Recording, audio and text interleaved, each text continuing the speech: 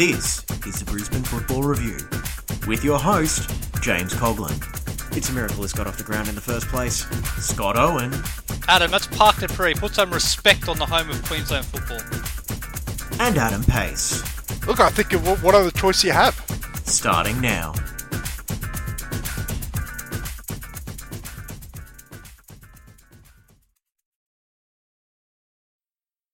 Well, summer is winding down. That can only mean one thing here in Queensland. The NPL is back. Welcome to the 2022 NPL and FQPL Queensland season preview here on the Brisbane Football Review. Scott and Adam to you as usual. Adam, how are you? Oh, I'm good, Scott. We were planning to go with a three-man team, but circumstances means that it's the Sunday crew that's going to be doing this preview.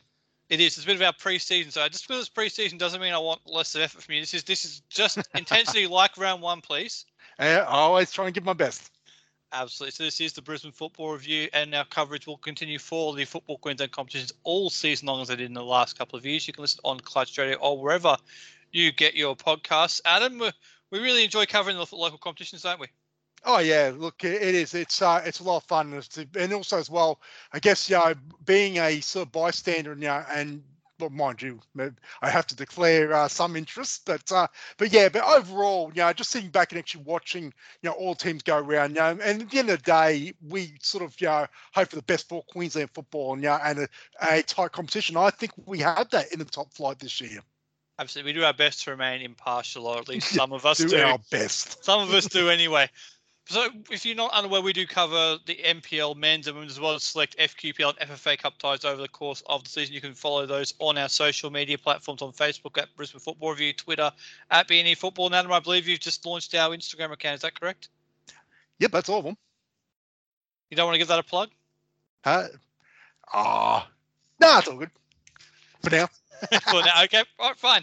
All right, so there's been a couple of changes to the league, as you'd expect, Adam. We'll talk about who's gone up and down in a minute, but it's dropped down from a 14-team league last year to 12 teams in a 22-week season. Does that sound? That's about right. It seems to be that they've now lined it up with the leagues below, so it's basically the same number of teams across the board, and everything starts this week, which makes sense. At least on the men's side, things start this week. Obviously, the NPL women's starts in a couple of weeks, but on the men's side, it's all lined up quite nicely. Yeah, I think obviously with the realignment of the competitions with the Football Queensland reforms, I think now it does allow for a shorter season, even though it is two teams. That's 4 less rounds, and which sort of I know from time to time now, obviously with the weather as being as unpredictable as it can be, having less sort of games per season, at least then allows for more breaks and I guess less player burnout. So and make up rounds where where necessary. So I think it's a good thing. But also as well, what I think it has done is having a look at and we'll go through teams prospects one by one. I actually think it becomes a competition where there's really no place to hide. In the past, you've had a number of teams that maybe were not up to scratch and not as competitive, which then sort of really had a big divide. I actually think you could almost make a case for, a number of teams, a majority of the field as to at least, make finals. And I think it's going to be a fascinating season. I think the more compact field of clubs, I think does that. I think that's the general expectation for this season. That it will be a much tighter league this year, given that there is fewer teams. The quality of those teams is much higher. So I think it's going to be very, very close this year. I think there's no doubt about that. It'll be very interesting actually to see how close that mid-pack gets, because we've seen in the last few years there was a pretty established top 4 and the Raw broke into that this year, or last year I should say, Adam. And I think this year there's a couple of teams in that chasing pack who look like they might be able to take that jump forward. Oh, absolutely. I think it is a very, very tight competition. Like I do think that the big teams, of course, they'll be there again. But yeah, look, I think there might be a couple of surprises. Just looking at the field, and at the end of the day, it may come down to depth. Which squad, not just the starting 11, which squad can carry that squad through, and that may, for a number of teams, determine their rise or fall as far as the competition this year. Absolutely. There's a couple of things we need to go through before we do go through the team-by-team breakdown in the NPL Queensland. The first of those is the broadcasting, Adam. NPL TV, which is where the Football Queensland competitions have previously been found in the last couple of years. That's recently been relaunched under Clutch Radio and Clutch TV. So it's a great platform, but at the moment, I think there's 4 or 5 leagues on there, of which Football Queensland's competitions are not one of them. It seems like they might be going back to their previous arrangement of the YouTube streaming as well as select games on Facebook. Is that what you think might happen? Because we haven't heard anything either way to this point. Unless something breaks in the next 72 hours, look, I think that's the same arrangements as we've seen for the Australia Cup preliminary round so far, which Facebook and YouTube, on Football Queensland, on Football Queensland's accounts. But look, that's not unusual. Well, before NPL TV Mark 1, that's where the games all appeared. So look, I think the best thing to do is wait until Football Queensland, make an announcement.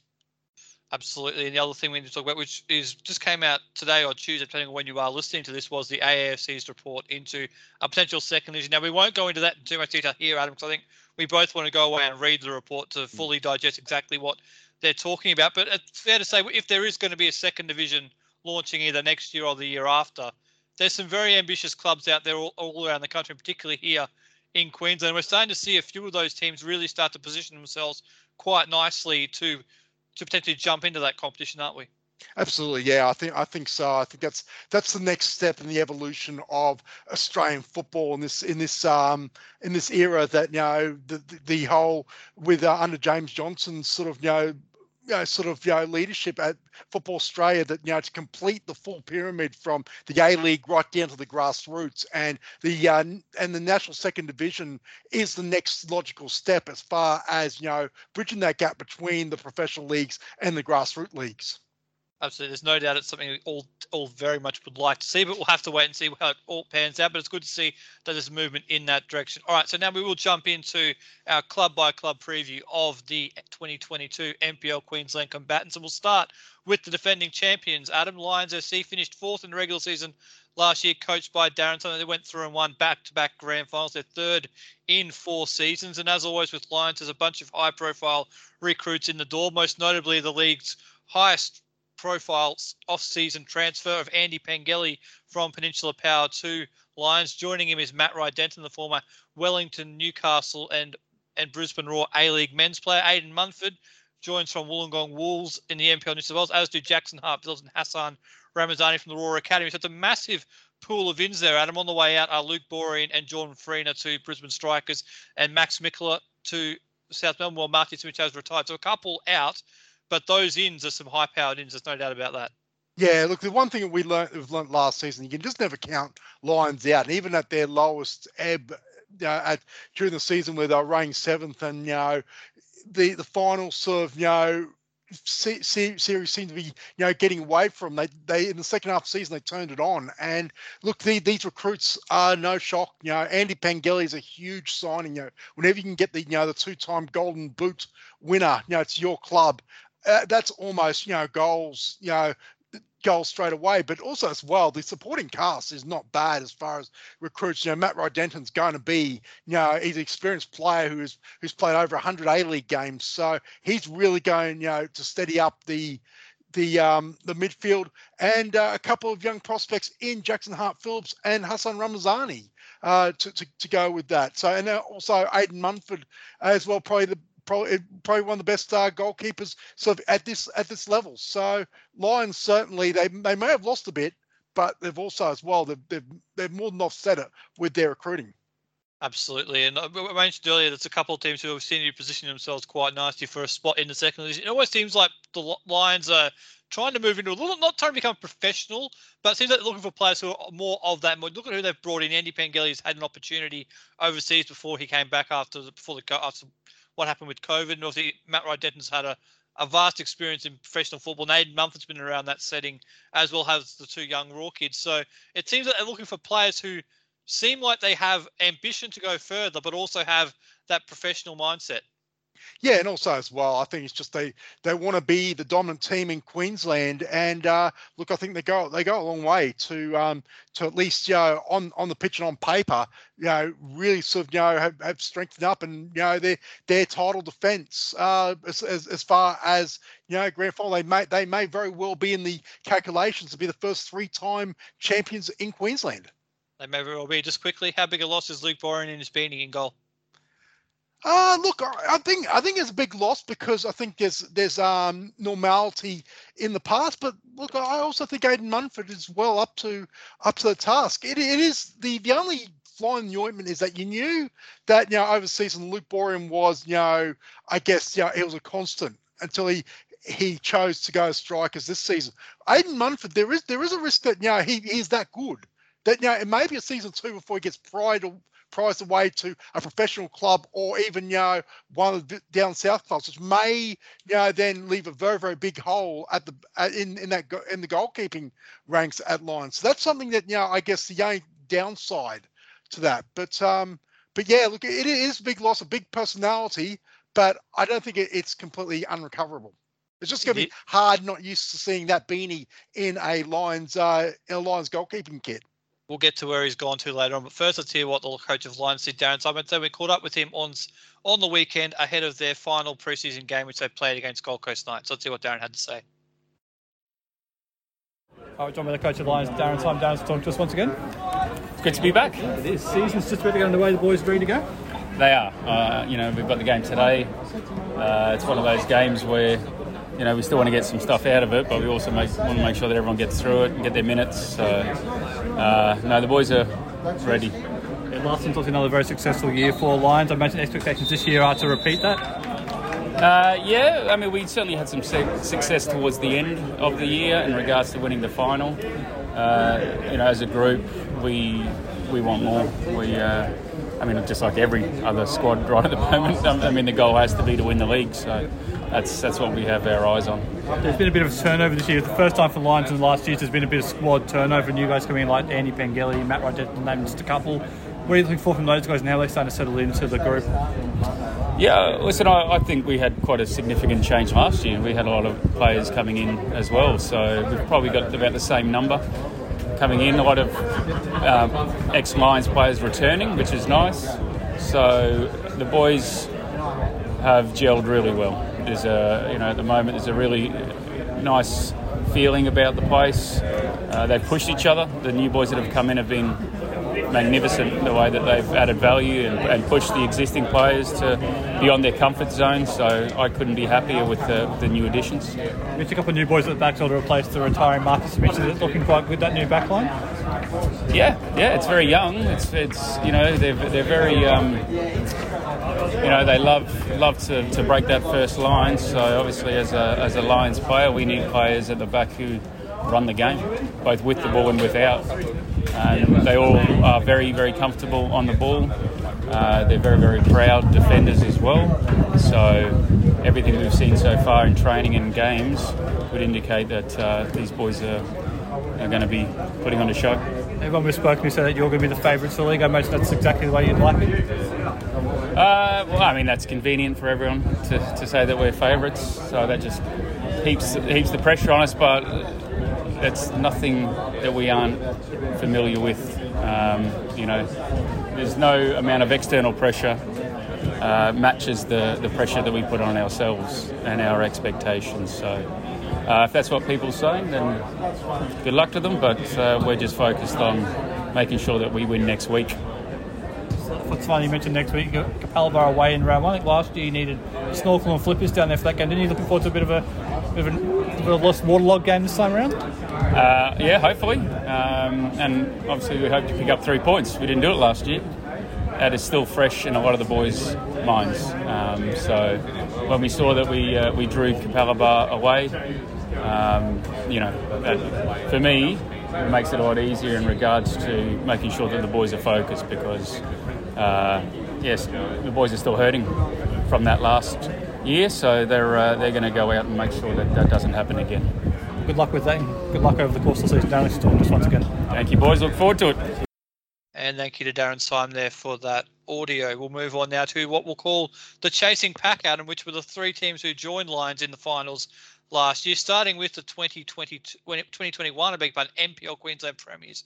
Peninsula Power, they did finish first last year, lost in the semi-finals to Lions SC up there at AJ Kelly Park, and they've had quite a bit of an overhaul in their squad this year in Brody Boyce and Dan Cutler from Sunshine Coast Wanderers, Solomon Waldemariam from the Brisbane Roar Academy, Daniel Morgan comes in from Maritzburg in South Africa, Anthony Polyak returns from NPL Victoria.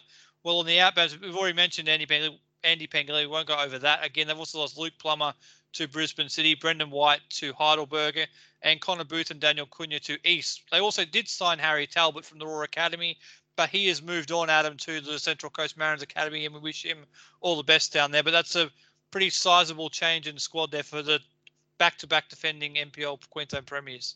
It's interesting that you look at it. It's almost a rebuild after being crowned 2-time premiers. But what they've obviously you're not going to replace your Golden Boot winner very, very easily.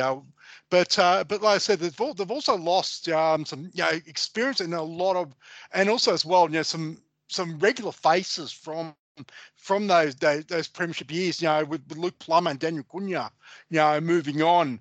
But also as well on that regard, you've got two players immediately from Sunshine Coast Wanderers and Brody Boyce and Daniel Cutler, who were up there amongst the best players in the league last season. And so the unknown Anthony Polyak, he did play very well and score goals for East 2 years ago. So he gets to play for a top club here, and obviously as well coming back from Green Gully, who were one of the better teams in NPL Victoria. So it's a very, very interesting mix as they look to, I guess, a rebuild. Rebuild is a word you could probably use, but I think the one question I have for you, Scott, is that how do they actually replace the goals from Andy Pengilly? It's a good question. I mean, because he did score an overwhelming majority of goals from it. The good thing is they do have options in their squad who are known to score goals. I mean, Daniel Cutler, I think he was up there last year in the goal-scoring charge. You mentioned Anthony Polyak, very prolific, both here in the NPL Queensland and in the Southern Conference down there with Green Gully. So there's two options right there you can turn to. And if and when Sam Cronin gets himself back fully fit, and we hope it's not too far away, he's an option as well. Also, Jake McLean out of midfield is good for a goal. So they do have options in their squad where they can get goals from. But there's no doubt that without that focal point Andy Pengilly provides, it's going to be a different path to goal this year in terms of the way they go about things. Yeah, and also as well, I guess the other sort of interesting, dimension that may not have been as present as much for Peninsula Power in the last couple of years, that it's more of a youthful looking side. Obviously, the addition of Solomon Waldemariam, Tom Sutton, who's a young keeper who's come up from NPL, and also as well some of their homegrown talent in the form of Malachi Love-Samira and George Earwicker. So I guess what's your take on that? Peninsula Power finally starting to sort of bring in some youth as well as bring in players, for experience. They've got some good youth up there, haven't they? That haven't really had their opportunity in the last couple of years. Guys, the young kids you mentioned did pretty well in limited minutes last year. I think we're going to see more of them this year. They also brought back Reece Bath from the UK, who's a young player who's been playing over there. So they've certainly gone for a younger mix this year. And Adam, I know Solomon Waldemariam is a young player who you really, when the first time we saw him play in the Roar Academy a couple of years ago, he's the player who really caught your eye. He was, and a couple of years at the Brisbane Roar Academy. I actually think it didn't really look like it's worked out for him at the academy. But talking to people around the traps as well, and so from what my own observations, I actually think that this is a good move. Some young players, in an academy environment, there's only so much of a cap they get to where they get a little bit too comfortable. Whereas I think, playing with grown men, playing against grown men, I think it may actually see the best of him come up. And as we've seen with players like, say, a Dylan Wenzel-Halls, it's a case of there's more pathways now. Just because you don't earn your way through the academy up to the A-League of the A-League senior squad, it doesn't mean that your career is over as far as choosing a professional path. That players more and more in the A-League and with expansion with National Second Division, there's going to be opportunities for players to come out of the academy, go away for a couple of years, and then show their best form, and then maybe get a shot at a professional contract, maybe at 24, 25. Solomon is still a very young player, and he's got a boatload of potential. So I'd be very interesting to see how he progresses as a player, playing in a senior competition all year round. Absolutely, one to keep an eye on for sure. And to your point, it's a good one you make. You don't have to be in an academy to make that level. We've seen a couple of players who've made it to the Raw in recent months with Henry Hoare and Jez Lofthouse.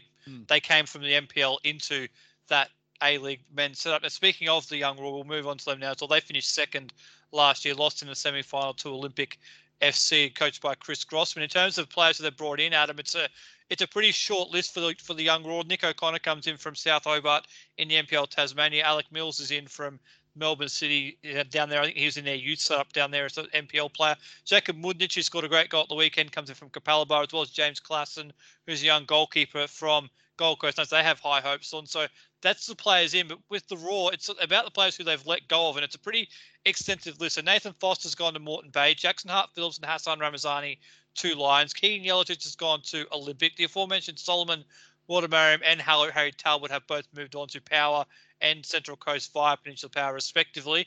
Bavin Atwell has gone to the Gold Coast Knights. Jackson Riley has gone to Gold Coast United. So it's a lot of players who've moved on, and it seems like this is a bit of a reset for the Raw, doesn't it?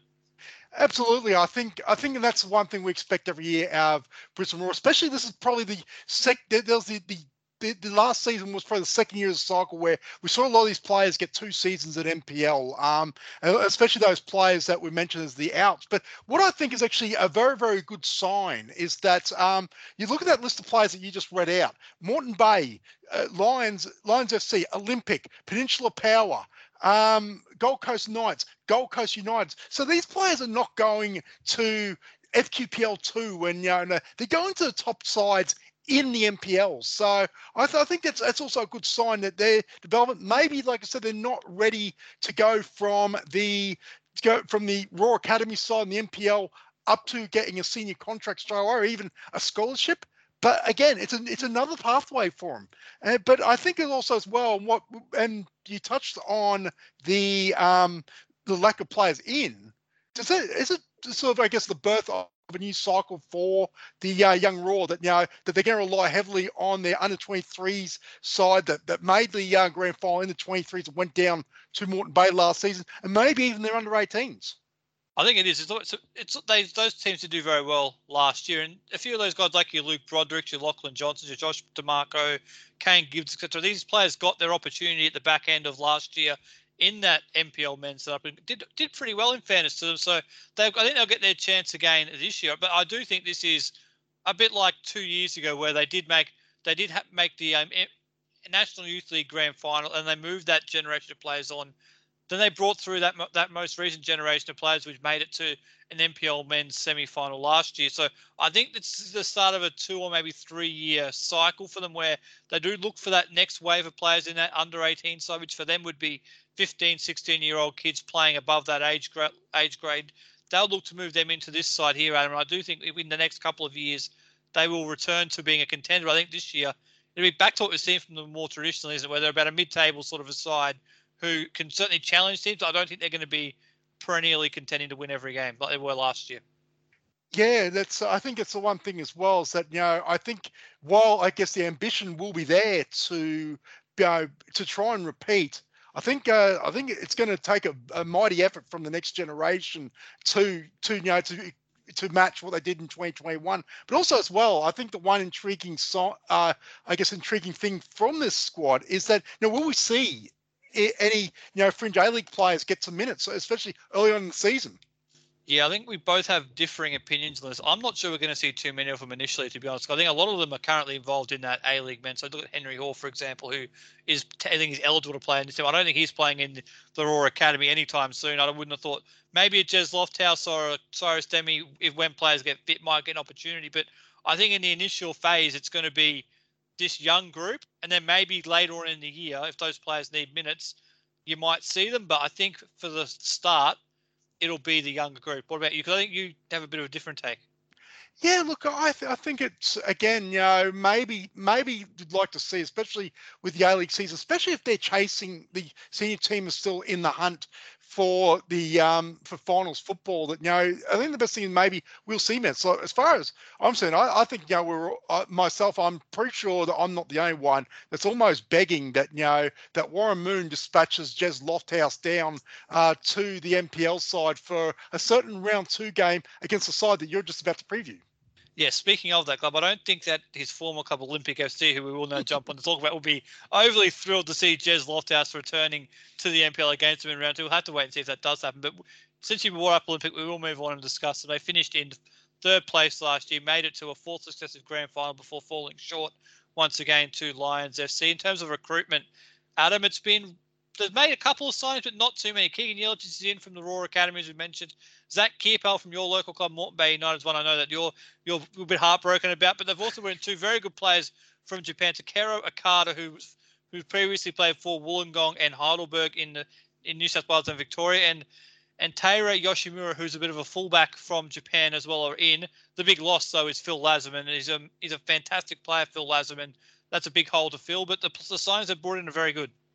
Yeah, look, Takeru Okada, he probably might be, if you're talking about high profile signings that, I guess that those of us that sort of maybe watch a bit more than just Queensland and the A-League, he is a very, very good player. Like I almost look at him as I'm thinking, he may be a Tatsuya Sakia type player. He may be able to have an impact, on this league in general. But also as well, Taira Yoshimura, I think he might be a throwback to Kazuya Ito, the Olympic legend. I actually fancy that he may actually had something to do with the Japanese sort of imports for Olympic. Being I think he's still an ambassador there, but no doubt he's a legend of the club there. Yeah, Zach Kierpel, I think, gets an opportunity. I think he's trying to put all sort of, local sentiments aside. I think he gets a big opportunity. And obviously his performances for Moreton Bay has certainly gathered the attention of Ben Khan and Olympic to sign him. And look, Keegan Yelich, we all know what he's capable of. And, he could also be a breakout player in this league this season. But look, at the end of the day, as good as Olympic has been, 4 straight grand finals, is there a point where, the sort of, the hammer's going to be out on Ben Khan and his squad to actually start, putting some trophies in the cabinet? Possibly, but there's not a lot wrong in the last 4 years there at Olympic. You got to look at them. I think they've made the FFA Cup or the Australia Cup now 3 times in that time span as well. They've finished 2nd in the league twice. I think they've had 3 home semi-finals, not including last year. So they've been right there, and they've been in the grand final 4 years in a row. So they're right there. It's not a lot wrong. It's just in that final moment, it just seems like it's just doesn't seem to click for them on that day. So I don't think there's a lot wrong. I wouldn't think there's too much of pressure. I think the signings he's brought in are really, really good. Takeru Okada is a player who I think is going to be really impactful for them. And a player he knows quite well because they coached against him in that State v State game a couple of years ago. So good to see some scouting being done there. But I think the front third is fascinating with the amount of players they've got there, Adam, in terms of they didn't lose too many out of the front third from last year's squad, and they've added a couple in. So I'm intrigued to see how that's going to line up and see what their first choice front line looks like, because it could be devastating. Oh, absolutely. Like I said, they re-signed Shannon Brady. They re-signed Kostas. You add Okada. You add Keegan Yelich. To that mix. You add Zach Kierpel. And you also got Daniel Leck as well. Who I think will go back to his more natural, midfield role. But look, if I was calling it, I'm thinking a front 3 of probably Brady, Okada, and Kierpel leading the line. But look, I don't pretend to know and see what Ben Khan sees, and that's going to be fascinating itself. But there's a lot of firepower. But the one thing, the question I have for you, Scott, is that, like I said, there is a very, very big hole in that midfield. There is. I think it'll be up to someone like Steve White, who's been typically played a bit further forward as a number 10. I think he'll drop back into a deeper line playmaker, or maybe alongside somebody like a Lachlan Sayers in there, or a Prestige Padwell, or someone like that alongside him as a younger player coming through to provide an opportunity for them next to someone like Steve White with his great experience. I think that's probably the way that they'll go, but that's the one position which we know what a great player Phil Lasm is, and it's a huge loss to the NPL because he's not playing in this league this year. He's gone back to FQPL 2, I believe, with Surfers Paradise Apollo. So it's a great pickup for them, but he's a massive loss, isn't he? Because to me, he is the best, like pure holding midfielder in the competition when he was there last year. Yeah, but and also as well, I guess be remiss of me to ask, well, what's your opinion on the front third for Olympic? I tend to agree with you. I think it'll be Brady on the right, Akata on the left. I think Kearpal through the middle and Lek potentially just behind them, and they might mix it up at times with Saros in behind and Lek up front with Kearpal. They've got a lot of options. I'll probably actually for the first third of the year toying around with a few different ideas, but I think the one you mentioned of Kearpal, Akata and Brady is probably the way I would go. And also as well, they did also re-sign Shelford Dias, who was also playing as a number 9 for the majority of last season as well. So that's 6 attackers. And Keegan Jelicic as well is in the mix. So it is a very, very high-powered attacking for Olympic, which, look, I think maybe that might be the key to it. Their defence has always been good. Zach Anderson's also is back as well. So, and Danny Driver. So, look, I think the attack can actually, be able to score goals in the big games. They've got plenty of big game players. They do, and they've got plenty of big game experience. You mentioned now, we'll hear what the 3 coaches of these 3 clubs have to hear from. So first we'll hear from the assistant coach of Peninsula Power, Ben Ryan, followed by the head coach of the Brisbane Roar Academy, Chris Grossman, and finally the head coach of Olympic, Ben Carn. Let's see what they had to say when we caught up with them over the weekend. We're joined now assistant coach of Peninsula Ben Ryan. Ben, let's talk to us once again. Yeah, that's good to be back. Season's just around the corner. Are you ready to get underway? I think so. I think it's the same every year. Your pre-season's great because you're back. But the real stuff is what gets you ticking. And 1 week to go now, so we're looking forward to it. Last year was obviously another very successful year for Peninsula Power, back-to-back premierships. I should mention that was a very satisfying feeling to be able to knock that off. Yeah, and not many teams have done it before, so I think we're only the third ones to do it, with Strikers and Lions the other 2. So it's a great achievement, and but it's kind of gone now, isn't it? And you've got to start again. Counts for nothing. It is a new season, it's a bit of a new look squad as well. You've got a few changes. Are you impressed with the way the new players are integrating into the squad? Yeah, look, a lot of young players we've brought in, and one thing you find with young players is that they're always hungry and eager to learn. So we've had no dramas with them. They've all come in, they all get on really well. I think most of them have all been to school together or played against each other at school. There's a lot from 2 different schools, and it's a good group this year. You've got a lot of young players. This is almost like the start of a new generation of Peninsula Power. So the last 4 or 5 years since you joined the FQPL and NPL setup, it's been largely the same core of players. Is this the start of a new generation up at AJ Kelly Park? I think so. I think would we have chose to do it? Probably not, but the circumstances with 4 or 5 players moving on, obviously we were in control of who we brought in at that point, so we probably made the decision to go young and kind of rebuild the culture a little bit. But yeah, look, would we have liked to have kept a few of the lads that went? Yes, but we're happy with the lads who've come and replaced. One of the lads who has left is Andy Pengelly. How are you going to go about replacing his goals after the Golden Boot win the last couple of years? It's difficult. 30 goals a season. I think this is probably what you would have to say. Pengelly will get year on year, and it's not easy to find someone who scores 30. So maybe other players have to chip in. Maybe we have to, adapt slightly to the way we play. But obviously it's a loss. 30 goals a season. It's always going to be difficult to replace. What are your thoughts on the league as a whole this year in terms of who's going to be challenging? Do you think it's going to be the same contenders, or do you think someone's going to pop up from that midfield back who's maybe recruited quite well? I think Lions. Yep. Yeah, I think if you finish above Lions, you'll win the league. Yeah, and I think they think that as well. I think they probably do. Looking ahead to round 1, are you looking forward to that matchup? Yeah, as I say, I just can't wait to get the season going. Brisbane City obviously newly promoted, won every game, didn't they? So they're going to come up full of confidence, and it'll be an interesting game, and what we've got to be prepared for. There is a trophy on the end of that, the Foundation Cup. Is that something that's important, or is it just about getting the 3 points underway to start the season? It's only important because it's attached to 3 points. Yep. So put it this way: if we draw and we win on penalties to win the cup, I'll not be bothered. I'll not be going home saying we've won a cup. All right, well, Dave Spann, congratulations and good luck. good luck for the season ahead. Thank you very much. Thank you, Tar. We're joined on the season by the coach of the Brisbane Roar Academy, Chris Grossman. Chris, thanks for talking to us once again, mate. No problems. Good to chat. Season is just about to get underway. The boys are all ready to go, I imagine. Yeah, they are. It's been a long pre-season, and a lot's happened between end of season and start of this year. So we're looking forward to getting back out there. Today's another opportunity for our younger group to get some minutes in their legs, and obviously within that we've got a few A-League boys stepping down as well today to get what they need out of the game. So it's a good test today. The last couple of weeks have been very good games for us in good preparation for the season ahead.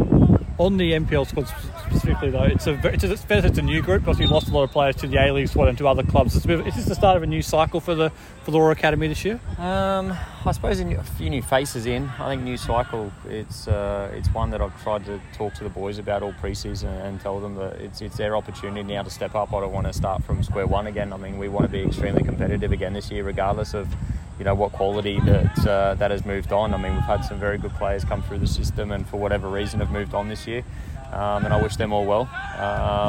But there's a really good opportunity for these younger boys to step up this year and show what they can do. I think we haven't really recruited that heavily because we believe in what we've got here. I think they just need that exposure now, and hopefully when they're ready to step in, they can show what they can do.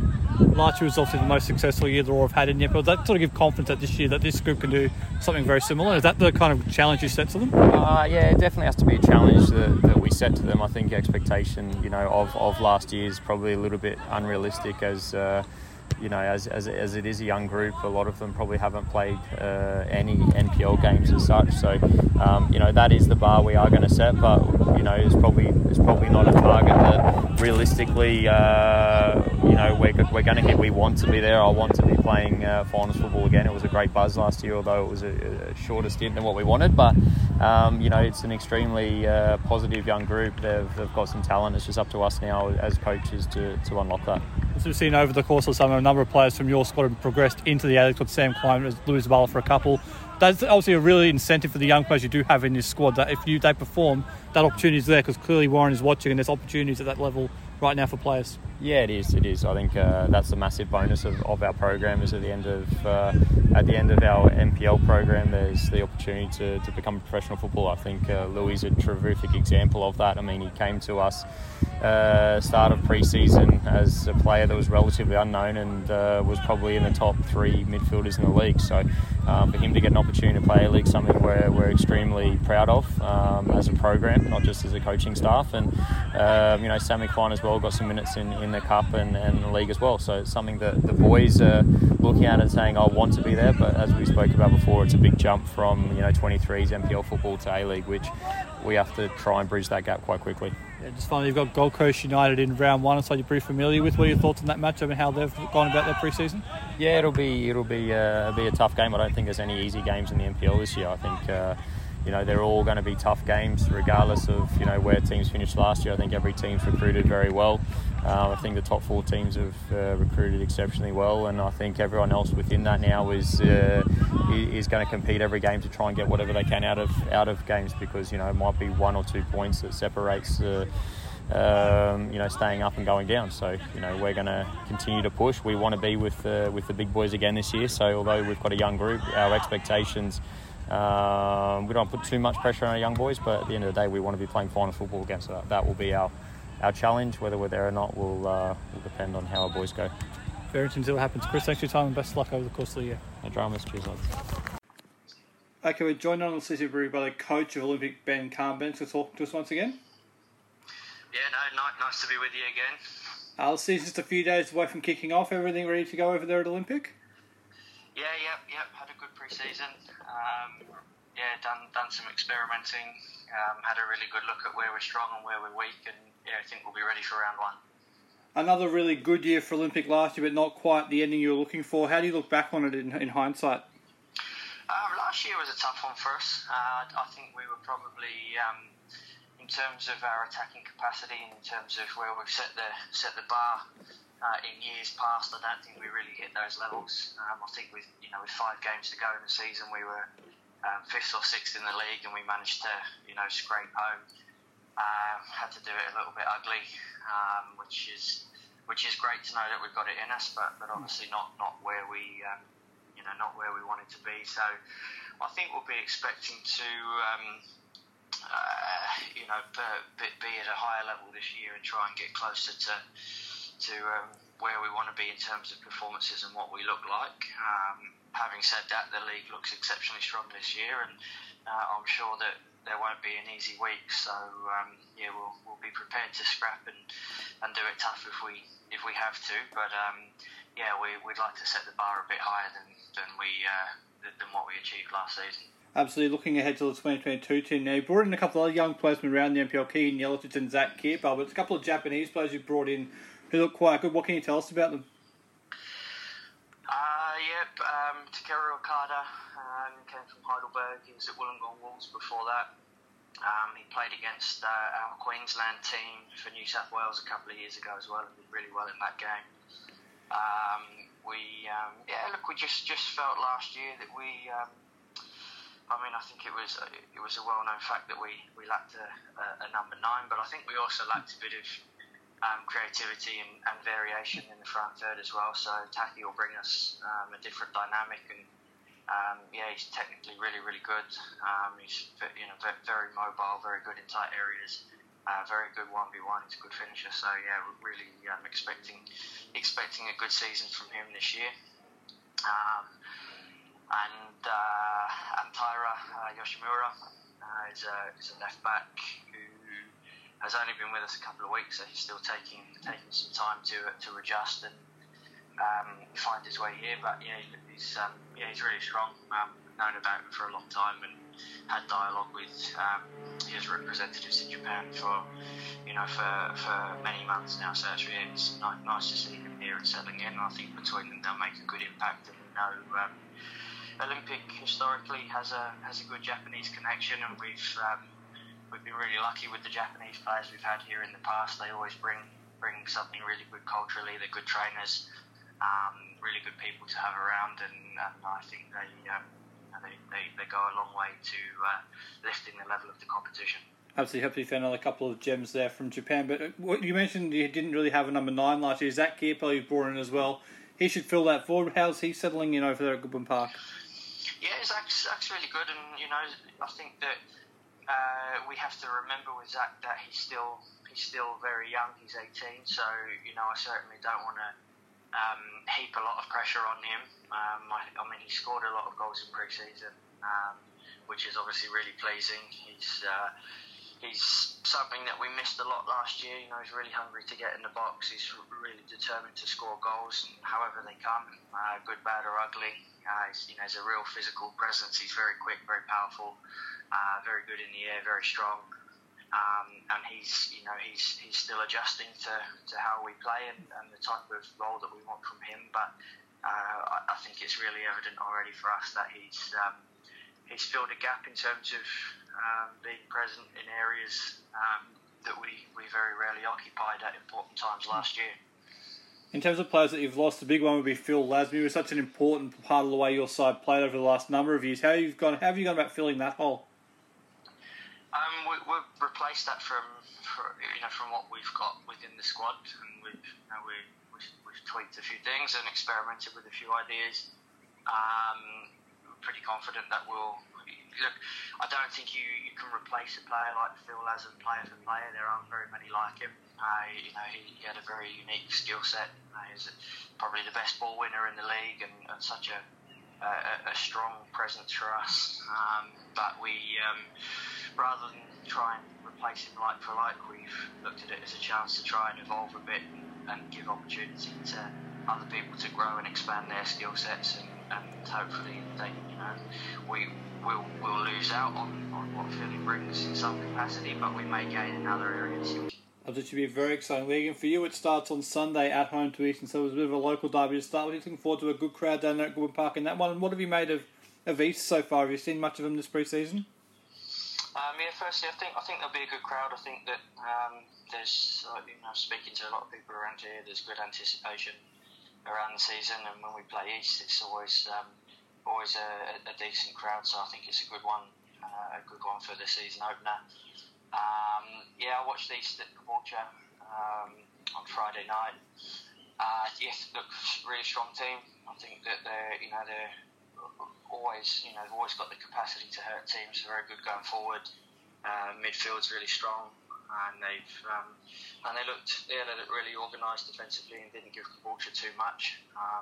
Hard to read too much into the game. I know that at about the 60-minute mark, it was a bit of a lots of changes came in, so hard to look at anything beyond there. But yeah, look, we'll have an idea of how we'll approach the game. Mostly focus on ourselves and very, very aware of where East are strong, and we'll do our very best to try and eliminate that threat as best as we can. But yeah, expecting a good game, and yeah, we'll do everything we can to get the 3 points.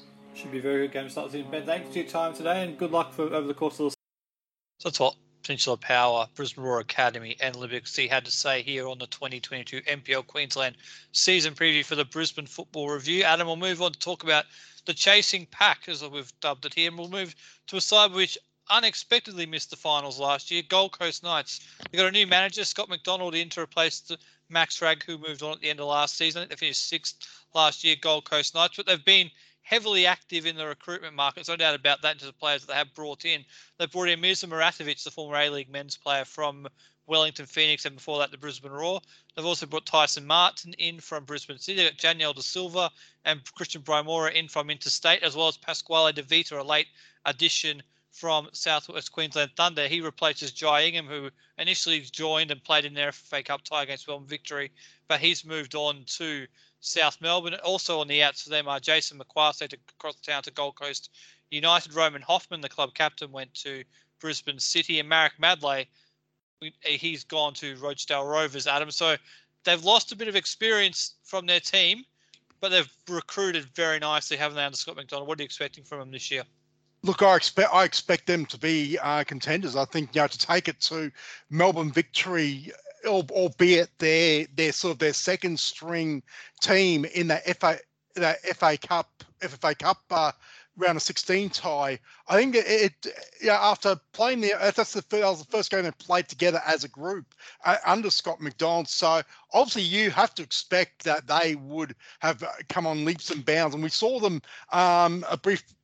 briefly on the weekend at the pre-season championships at Lions, and look, they look a very, very good side. So I expect big things from them, and I expect nothing less from a Scott McDonald coach team. But look, there are plenty of outs, but but I guess the one thing, it begins and ends with, how does Scott McDonald go in his first season in charge? Well, we know he's got his pro license from UEFA, so he's got the credentials to do the job. And I think we saw in his first game, anyway, he coached against Melbourne Victory at the start of the year in the Cup in around 16. They were quite good, weren't they? They were really competitive for 60. Oh, no, more than that. They were competitive for about 80-odd minutes in that game. They took it to extra time, and unfortunately, they ran out of legs in the end. But I think he'll do really well. I think he knows. I think he has a very clear idea of what he's looking to achieve down there on the Gold Coast, and he's certainly got the backing of that football club down there to do it. So I think he will do a really good job down there, and I think they'll be a contender once again this year.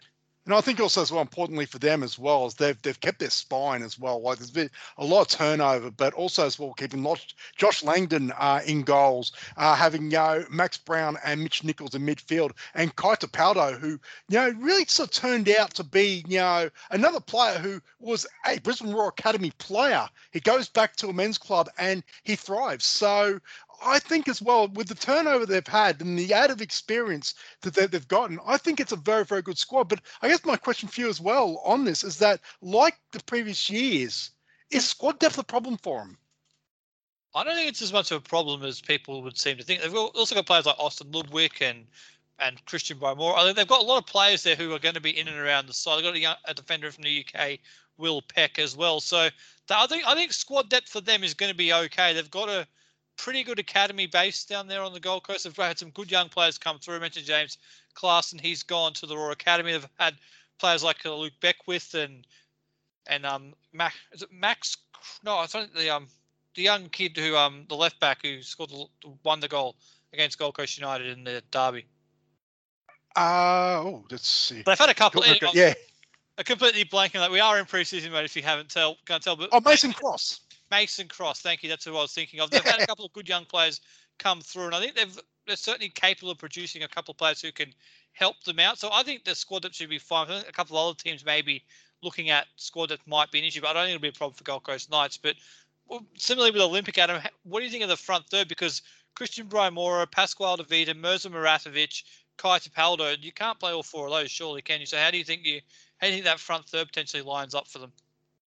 Oh, geez, that's a good question, actually. Because it's very, very, very similar players. I wonder if there's a way to get all four of them on the pitch. But if you have to pick three, I actually think it goes Muratovic, Pasquale Davida, and Kai Tapaldo. And I think Braimora might be a good choice, maybe as an impact player to come off. But yeah, look, it's a tantalising front line, and almost in the mould of Scott McDonald being a former striker, he's gone for plenty of firepower. But I guess a bit of a segue is that how much is the Gold Coast derby going to be with Jason McQuarrie, who was their leading scorer last season, making the trip down the M1 down to Tallebudgera?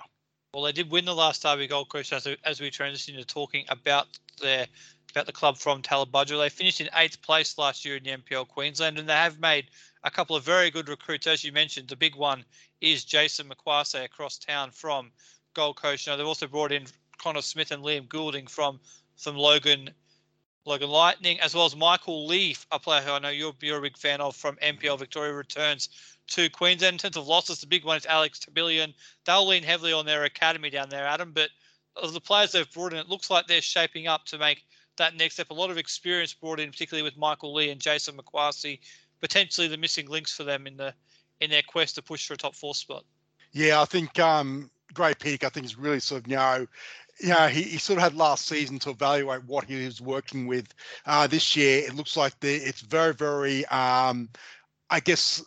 very intentional signings as far as to really strengthen up the squad. Michael Lee becomes that linchpin playmaker, and like I said, they've obviously got a lot of experience in that front three, where you expect obviously Jason McQuarrie will have a heavy role, but you've got, as we like to call them, the Bash brothers in Sam Smith and Jared Kyle as well, who I believe both will possibly be back. So that's a very, very good and experienced front line as well. But also as well, Ollie Dern comes from the Raw Academy as well. He joins his brother Josh, who looked like a very, very good player as well, and Jackson Riley in goals, which will, he may get his opportunity at some point. So look, I think it's a very, very good side. I think this is probably their best chance to really to really look at really challenging for that top 4, because they're a side that's on paper for a number of years have looked like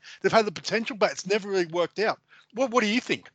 I think I agree with you. I think last year, we all three of us, including James, thought they would be the side who would most likely to potentially push into that top 4 if there was a change. Ultimately, it proved to be Brisbane Roar Academy who jumped in instead of them. But I think you're right. I think they've got everything you would want, haven't they? They've got that front third they've got, in addition to all of it, they've also got Shane Smeltz back. So if he's going to play, make some appearances, that's another elite player in that front third. And defensively, they might not be the bigger names, but there's some really good players in that backline, guys like Tyler Wagstaff and Zahi Addis, who are really growing into that role. So I think defensively it might be a little bit more youthful, but they've got absolute quality in that middle to front third. And I think now they've got that experience there, they can manage out the games as well. And they've got the Bash brothers, as you just dubbed them, to do some enforcing in the front third as well. And they are obviously both elite goal scorers, 2 players who score plenty of goals as well. So they've got plenty of goals in them, plenty of experience, and I think they're a team to really keep an eye on this year. Yeah, I think one thing also as well we have to be wary of, especially is, I think what sunk Gold Coast United last season was the fact they had so many rescheduled games and washouts, which really made it difficult to see where they actually were at, because they spent the majority of the season near the bottom. But that was a bit like Perth Glory situation in the A-League at the moment. That wasn't because they were struggling as a team. It was just more so because of the lack of games that played in comparison. It was very, very hard to know where they were at. and also as well the border closures as well really wrecked them, both on the men's and especially on the women's side, which we'll talk about in a few weeks' time. But I think you remove those factors, I think they become instantly contenders. Obviously, their location down there at the very southern end of the Gold Coast certainly did hurt them in terms of players being stuck on the wrong side of the border. They couldn't necessarily field their absolute best team week in, week out. Now, those issues have thankfully been resolved, and we will see the best version of Gold Coast United from round one, and hopefully we'll see it for the full season. Now we're going to move on to Adam, to a team from your neck of the woods, a team near and dear to your heart, Moreton Bay United, finished in 7th place last year under head coach Royce Brownlee. In terms of recruitment, there's not too much to speak about from Walter Park. The big one in is Marquez Walters from Preston in NPL Victoria. They've also brought in Jeremy Stewart from Sunshine Coast Wanderers, so a couple of goal scorers there, as well as Nathan Foster to strengthen the goalkeeper options from the Raw. We've already mentioned the aforementioned loss of Zach Kierpal to Olympic. They've also lost Ethan Grimley to the Strikers, as well as Sam Dickinson and Daniel Champness. So a couple in and a couple out. It's largely a similar squad to last year, Adam, and the question will be, can Marquez Walters or somebody else in that squad score the goals that Zach Kierpal and Ethan Grimley provided last year? Because it was a healthy percentage of the goals they did score. I think that's going to be the biggest question over this season. Is where do they find 20 goals? And that's very, very difficult for any side, and that shows how much that Zach Kierpal and Ethan Grimley both meant to that attacking lineup. But I think the positive signs are that they bought 2 natural goal scorers. Jeremy Stewart, obviously for Sunshine Coast, for both Fire and Wanderers, as a known goal scorer, can really pop up and score a goal. Marcus Walters, I think we may, for the sake of Moreton Bay, hopefully we see the best version of him, at least the one that we saw glimpses of when he was at Brisbane City before he moved over to the Raw Academy. And obviously, and then maybe so the time away in Victoria may have sort of developed him as a player. But I think the biggest re-signings, I think more than anything else for Moreton Bay, is Rio Ono, who I thought had an outstanding season. He seems to be getting better every year that he's been here. And I think he can take another step forward. And also as well, that I guess the reason why there's not much movement on the transfer front is because Moreton Bay do have the under-23 champions, and there are a number of very, very highly prized young players that will be given opportunities by Royce Brownlee. Because at the end of the day, Moreton Bay is also, their ethos is also about giving opportunities to younger talent, and they have got a number of very, very good players. I think it's something like a Bailey Ratcliffe. I think definitely from an attacking point of view could be the one that could be the next Zach Kierpal. But like I said, I'm interested to hear what you think as an outside. So I'm probably a little bit biased. What do you reckon as far as they can do as far as bridging that gap about finding those 20 goals? I think you're right. I think it's going to come from within in terms of the players that they've got. So you're right, they have been a club who've really given young players from their academy and their setup over there an opportunity. And they've really benefited from that in terms of what they have. And I think in the players that you can look at, players like a Will Gulo, a Will Edmiston, even somebody like a Joe Scott, who they brought in last year in that front third, who they did pretty well last year. I think there's extra levels that they can get to as they now start their second year in the Moreton Bay United first, but also Rio Ono. We saw what a great player he was last year. Someone we both enjoyed watching, and I'm sure plenty of other people did as well. He's another really top player, and I think he's got more he can bring as well in terms of what he can provide. So I think it's going to be what they can get from the players who are there. But now that they don't have that focal point of Zach Kierpal, who was such a focal point for them, a young player obviously, but he was someone they really did look to as a goal scoring threat. Now that he's not there, some of the other players now get that opportunity to step up. I think they've got some really good young players who we've already seen in the NPL space that can step up and do that, as well as, to your point, the under-23 players. So I think that's where they're going to look to find the goals from. And also as well, remiss of me to also forget to mention Lyndon Farr as well. I think he's also as well someone who can potentially, score a few goals. And, and he has actually scored a number of very vital goals in big games as well. So, look, Moreton Bay, I think definitely, like I said, I think they can overcome it. But whether, they're able to sort of get over the hump and really challenge that top position they're going to need a lot of luck and a bit more consistency, especially in their defence. That's what it needs. It's just the consistency that unfortunately let Moreton Bay down last year. Now, I know you could talk about them all day and all night, but we do need to move on to the Sunshine Coast Wanderers, who finished in 5th place last year under Paul Anderson. A fantastic effort from the boys up there from Buddha. In terms of players they've brought in, not too many. Kyron Walters comes down from Mackay, Magpies, the former Mackay and North Queensland United player. He comes down from up north to join them as an option up front. Harry Sutherland joins from Sutherland Sharks in the NPL New South Wales. A couple of boys come over from Sunshine Coast Fire. But in terms of the players who've left, Adam, Brody Boyce, Daniel Cutler, Jacob Fullock, Jeremy Stewart, all moving on. That's a lot of firepower that they've lost. And Kyron Walters is a really good player, but they're going to need him to be a real focal point to replace some of those goals, aren't they? Oh, absolutely. Like the losses are big. They're probably the majority of their best players have moved on. And speaking to Liam Fitzsimmons, who himself had a very, very good season last season as a left fullback, they said his view was that a lot of players of the type of Brody Boyce and Daniel Cutler, they're great players, and they're always going to move on at some stage. And but they're looking again to shock the league again. They always seem to be going in as no one expects them to do any good, and they're ready to shock again. And Kyron Walters, I think, is a very, very good sign. He's been an outstanding player up north, and I think he gets his opportunity, for the Sunshine Coast Wanderers. Look, Harry Sutherland, any player that can sort of obviously get a run in the New South Wales top league, obviously comes with a decent pedigree, but also as well, it's going to be the players that are left, like the aforementioned Liam Fitzsimmons and also Ethan Galbraith up front.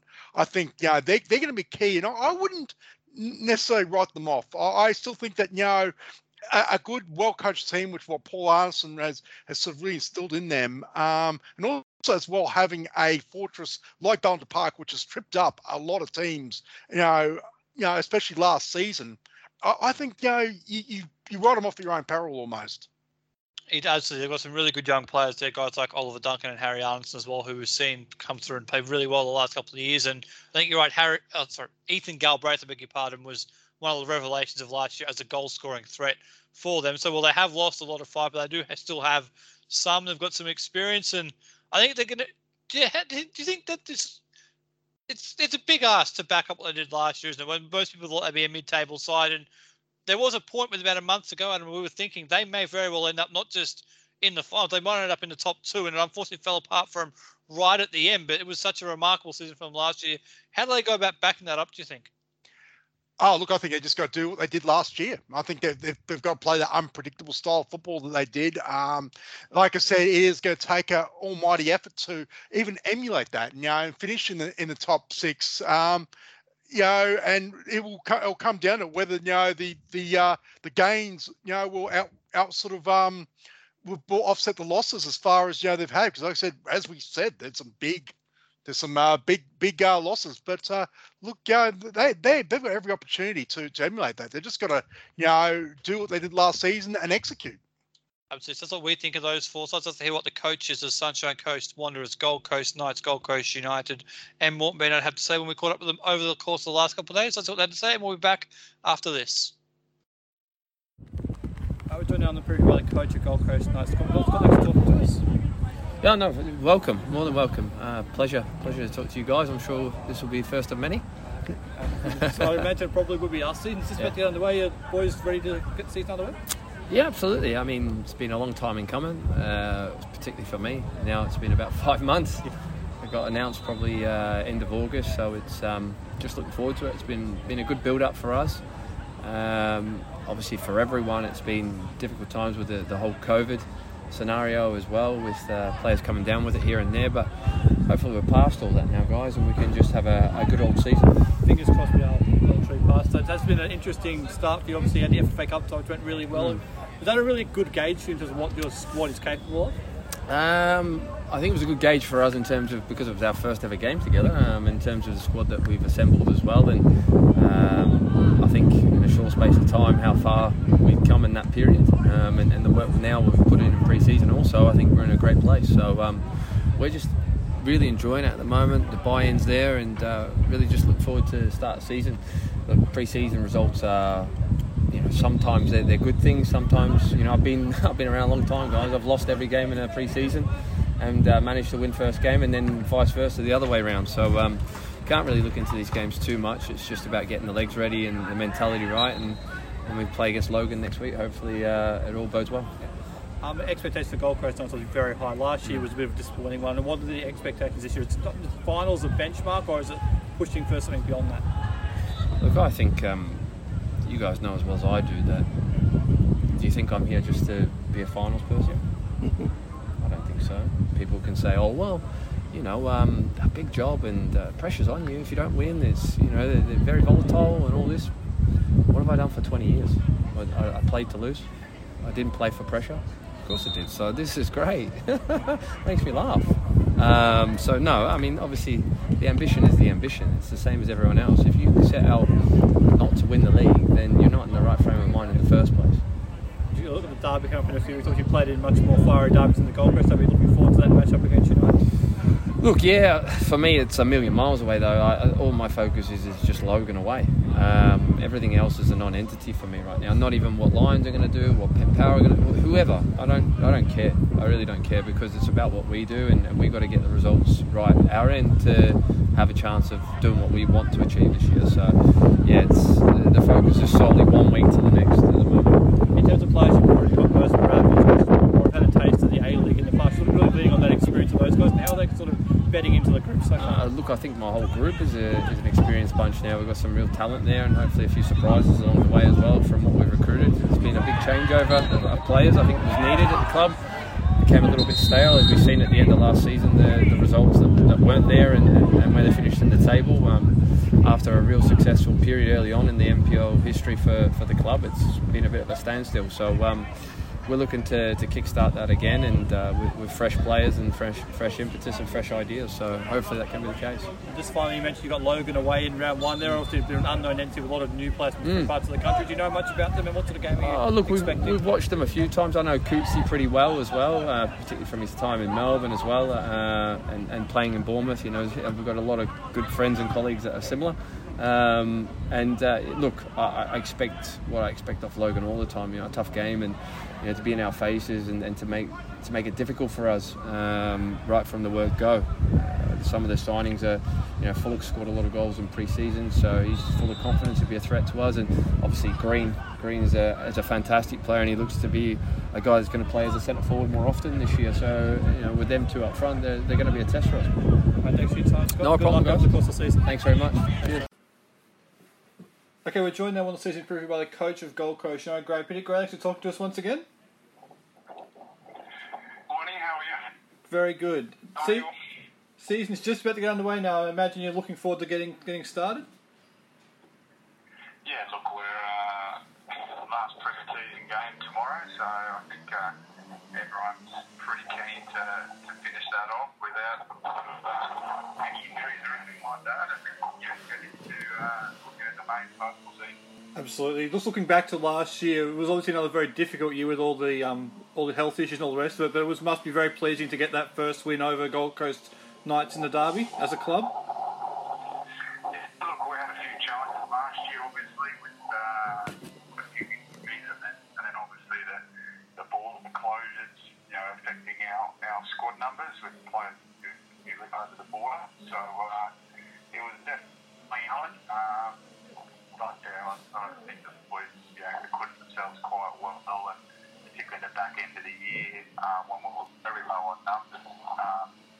They just knuckled and did what they had to do, and did a pretty good run at the end of the year. So that's pleasing, and that gives some confidence. Good opportunities for some young boys to play a lot of first team football, and they made a few mistakes at times, but then the more they played, the better they performed. So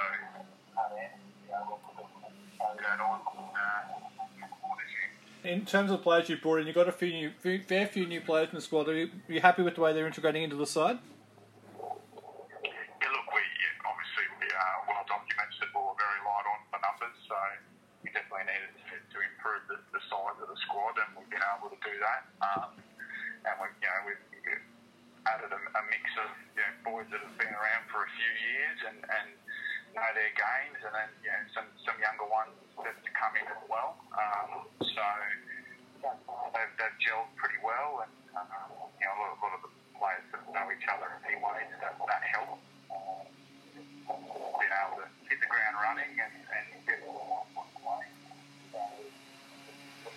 pleasing. Obviously, when we're looking at recruiting players, you want them. Part of that is about how well you think they fit in and do they fit the mode of what we're trying to do, which hopefully they will. That's why we brought them in. So yeah, from that end, it's been pleasing. I guess notably Jason McQuarrie says we're the biggest name signing you've brought in. What are you looking for from him in the front third this year? Oh, look, yeah, we know he brings goals, doesn't he? So scored goals wherever he's played. He's a hard worker for the team. So no nonsense and just gets on with the job. We probably need a little bit of extra creativity in those attacking areas. We do have players who, in those attacking areas who have a bit of an injury history as well. So it's just making sure we've got enough numbers and we know the quality he brings. And he's only been here for a few weeks and he's settled in quite well already, which is good. But we're expecting him to score goals and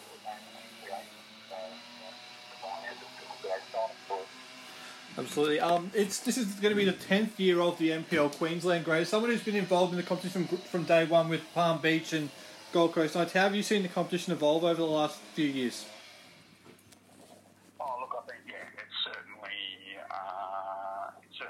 improved, obviously, from a starting competition and come and gone. I think overall the standard has certainly improved overall. I think the addition of some of the power clubs, powerful clubs, has obviously helped that. I think all the clubs are really trying to up their game in that sense, and obviously the market has changed to a degree as well. So if you're dragging the chain, well then you're going to get left behind. So I think generally speaking, the standard of the competition is improving.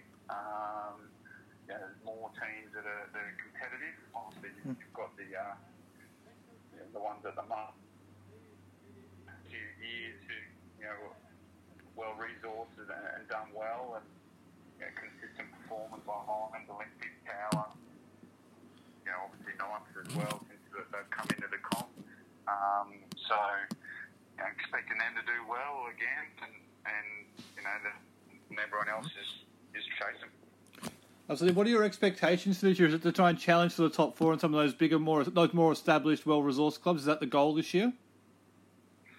Well, I think the first goal of competition to be even stronger than last year, and obviously being a 12-team comp, it's a little bit different.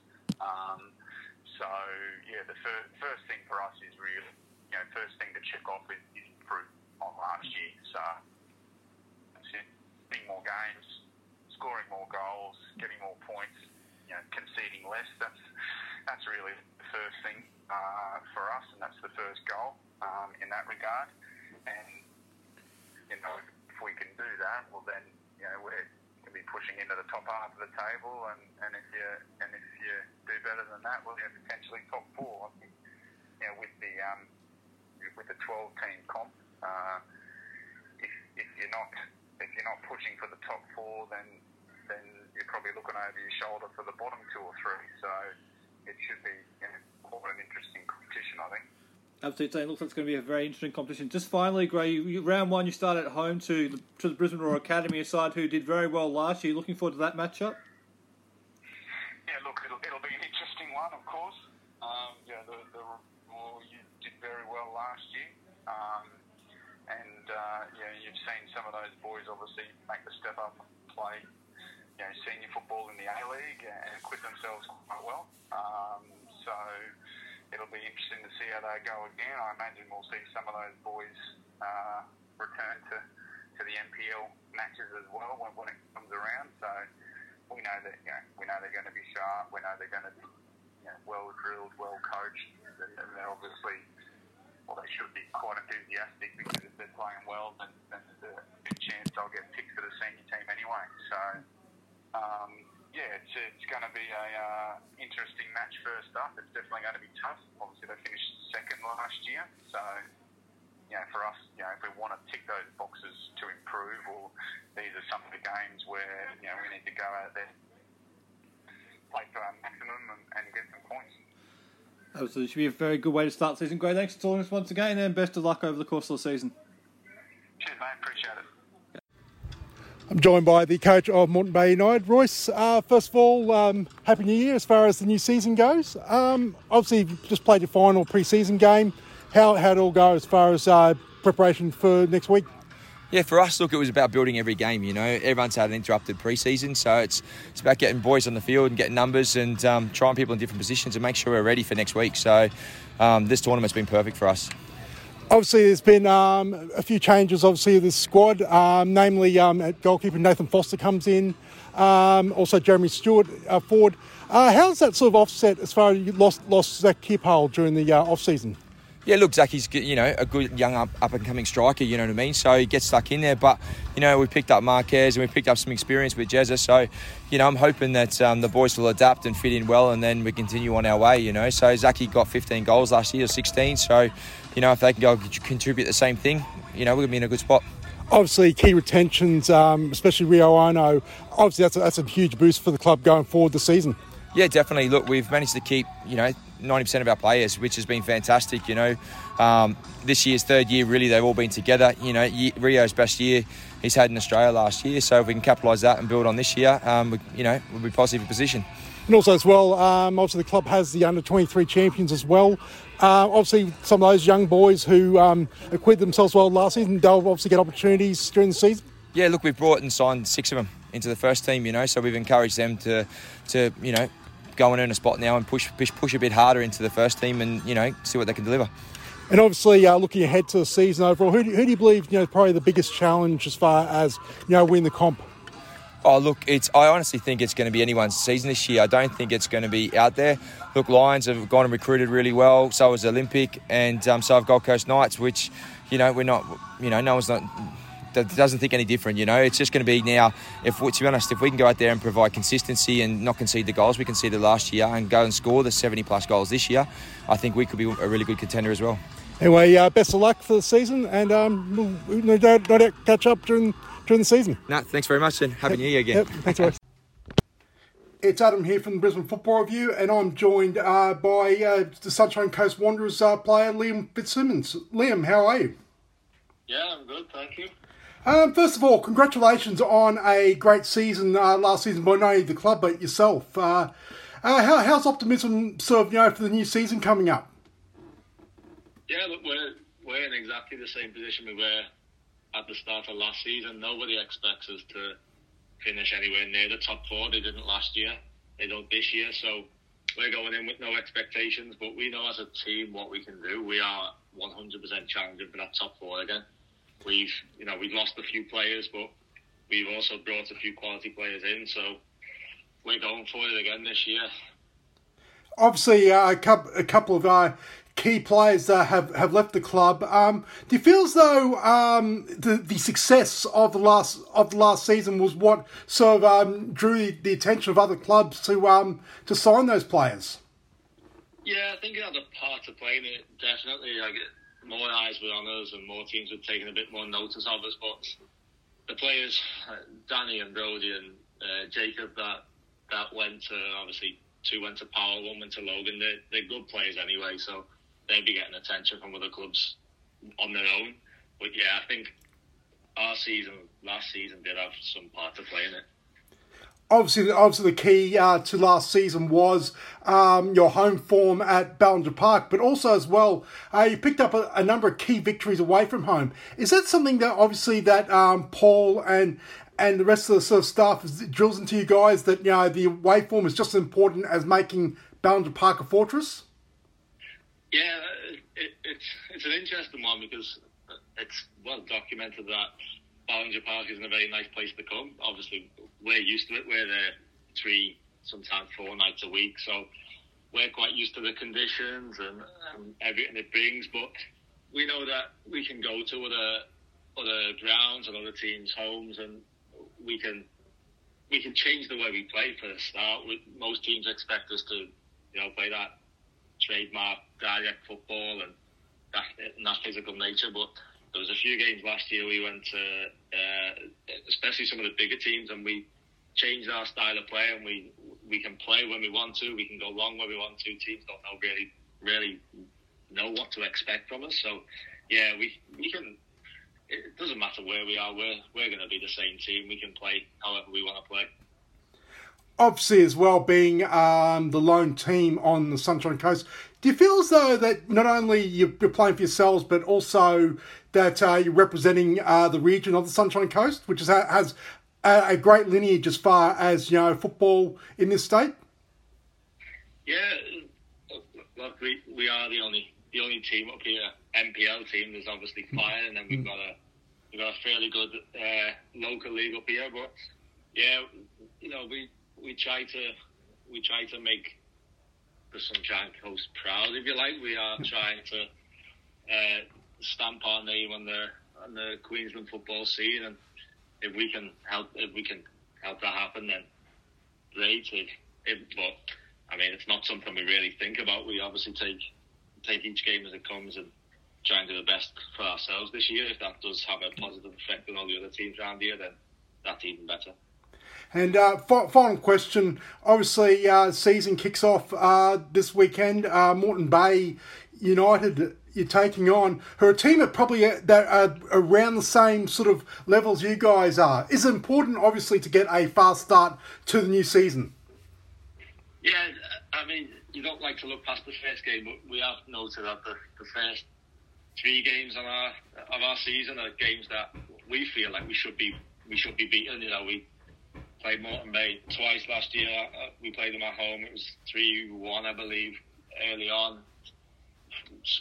I wouldn't like to say comfortable, but we made it a bit difficult for ourselves, but got the win. And then obviously down at their place, second to last game of the season, I believe we had a red card after 6 minutes, which didn't help our cause. But even with 10 men, we gave them a good go, and we caused them a lot of problems. So I think you do want to get off to a fast start, and we are fully expecting to get off to a fast start. So it should be a good one on Saturday. Anyway, Liam, thanks for your time this afternoon, and best of luck for the rest of the season. Cheers, Adam. Thank you. Okay, we're back here on the Brisbane Football Reviews 2022 NPL Queensland special. Thank you there to Scott McDonald, Gray Piddick, Royce Brownlee and Liam Fitzsimmons for their time over the last couple of days. We'll move on now, Adam, and talk about the final 4 clubs in the NPL Queensland for 2022. And we'll start with the promoted team, Brisbane City, FQPL 2021 premiers and champions. They went up without dropping a single point all season long under the tutelage of player coach Matt Smith. In terms of players that were in, they have brought in a couple of players. Jackson Simpkin returns to Brisbane City from the Roar Academy. The aforementioned Roman Hoffman from Gold Coast Knights, as well as Luke Plummer from Peninsula Power. Players who moved on, Tyson Martin, Kai Fechner and Adam Sawyer. But 3 pretty handy additions there to a side which swept all before them in the FQPL. Adam, how do you think they might be able to go now that they are back where they belong? Yeah, like I said, it's they had a great season as far as not being perfect season for them, and like I said, I think they're more than just going to be there to make up the numbers. I think by the looks of their signings and obviously their retentions, like I said, most notably defensive signings. I think Luke Plummer is a huge signing, as Roman Hoffman. You had him with Matt Smith, who's obviously still looks like he's going to be he'll play some part. He looked like he played 60 minutes in the last trial game they had at Underwood Park on Saturday. So he's obviously still going to be playing, as well as Daniel Bowles. So they really have strengthened up defensively, but they've still got some good players, especially Fraser Hills as well. And you add those players to the mix, and all of a sudden they really on paper have got a very strong squad. They absolutely do. Though again, it is a strong squad. It's a squad which if it was in the NPL last year, probably been really, really competitive. So I'm intrigued to see how they're going to go. They have got a lot of really good defense in there, but in the front third, Adam, they've got Yuta Hirayama, who's been a standout goal scorer at the FQPL for the last couple of years. Firstly with the Western Pride, then made the jump to Brisbane City last year. How do you think he'll go playing at the NPL level? Because I think he's certainly shown in that second tier he's more than capable of scoring plenty of goals. I still think I think natural goal scorers. I think at the end of the day, you're only as good as the service that you're provided. There's no doubt that Fraser Hills, who is sort of the linchpin as far as the attacking, playmaking goes, is certainly at that level. So it's just if Hirayama sort of sticks to what he knows as far as being a striker and is consistent in that regard, I still think he'll make an impact at the NPL level. They've also got Brandon Reeves, who's had experience, playing for Gold Coast United in the past before making the move to Brisbane City last year, who also as well can, sort of chime in for goals. And they've got a couple of good young strikers as well that they can certainly, who may have also developed. So I think, on paper, Brisbane City, you really can't sort of write them off.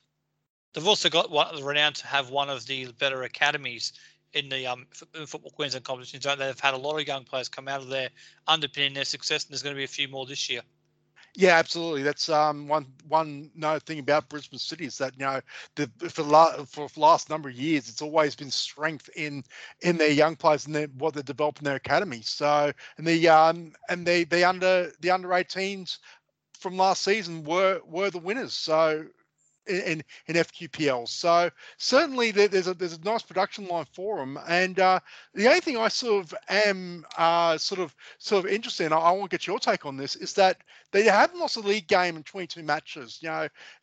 Has winning become almost a habit where we're now, if they have a few losses, how do you reckon they would react to that? Because obviously, while they're good enough in a way, you can't expect them to go, 22-0 again this season. Surely not. Oh, it certainly is a habit. Winning is a habit, and losing is a habit. We saw a couple of years ago with Brisbane City, losing became a habit and it ended up costing them. Last year, winning was a habit, and they swept all before. So it certainly is, but I think it's very unrealistic to say that they're going to come up to the NPL level and sweep all before. There's a number of teams here who are probably player for player at least a little bit, maybe a little level above them, but I think they can really compete with most teams. It's not everybody in this competition. We saw last year they certainly pushed Lions all the way in round 7 of FFA Cup qualifying. They won real opportunity against a top team last year. So I think we've seen that this team is capable of it. The interesting thing is, can they do it consistently over the course of the season? I think that's what they have to keep an eye on, because I think their best is going to be really good. It's just how often they can produce it. Yeah, no, I certainly agree that, certainly on paper, I think that they are amongst it. It's just, again, it's consistency and whether they can sort of match up with top teams week in, week out, where I wouldn't expect it. While we didn't see every game in the FQPL, I don't think they had to be at their best to beat some of those teams in FQPL last season. So I think, it's going to command, more consistency and performance every week. But if there's anyone that can demand that, it will be Matt Smith that knows the importance of that consistency. He's a serial winner. There's no doubt about that, given his playing exploits. And now, early in his coaching career, he's already got a trophy under his belt. So we'll see what he can do this year back in the NPL Queensland. Move on to Eastern Suburbs, who have had a new coach at the back end of last year. David Booth took over right at the end of last year. They've just the players that brought in. They brought in Dan Cunha and Connor Booth from Peninsula Power. They've got Kai Fechner in. Morgan Saunders comes in from Southport, and Cyan Cuba returns to the NPL Queensland after a stint in South America. And he's an absolutely fantastic player. We'll see what he can bring over the course of the year. So the players have lost. Josh Pinn has gone down to Heidelberg. John Delors Toyoshimi's gone up to Magpies Crusaders, and Robert Kramer has returned to Redlands. So a couple out, but the players they've brought in there, it's a good group of players they've brought in. Players who are pretty well proven. We know what they can deliver at this level, Adam. For the last few seasons, East have been so hard to read that they are. Like I said, last season I call them, they're probably enigmatic. That you just did not know what to expect with them.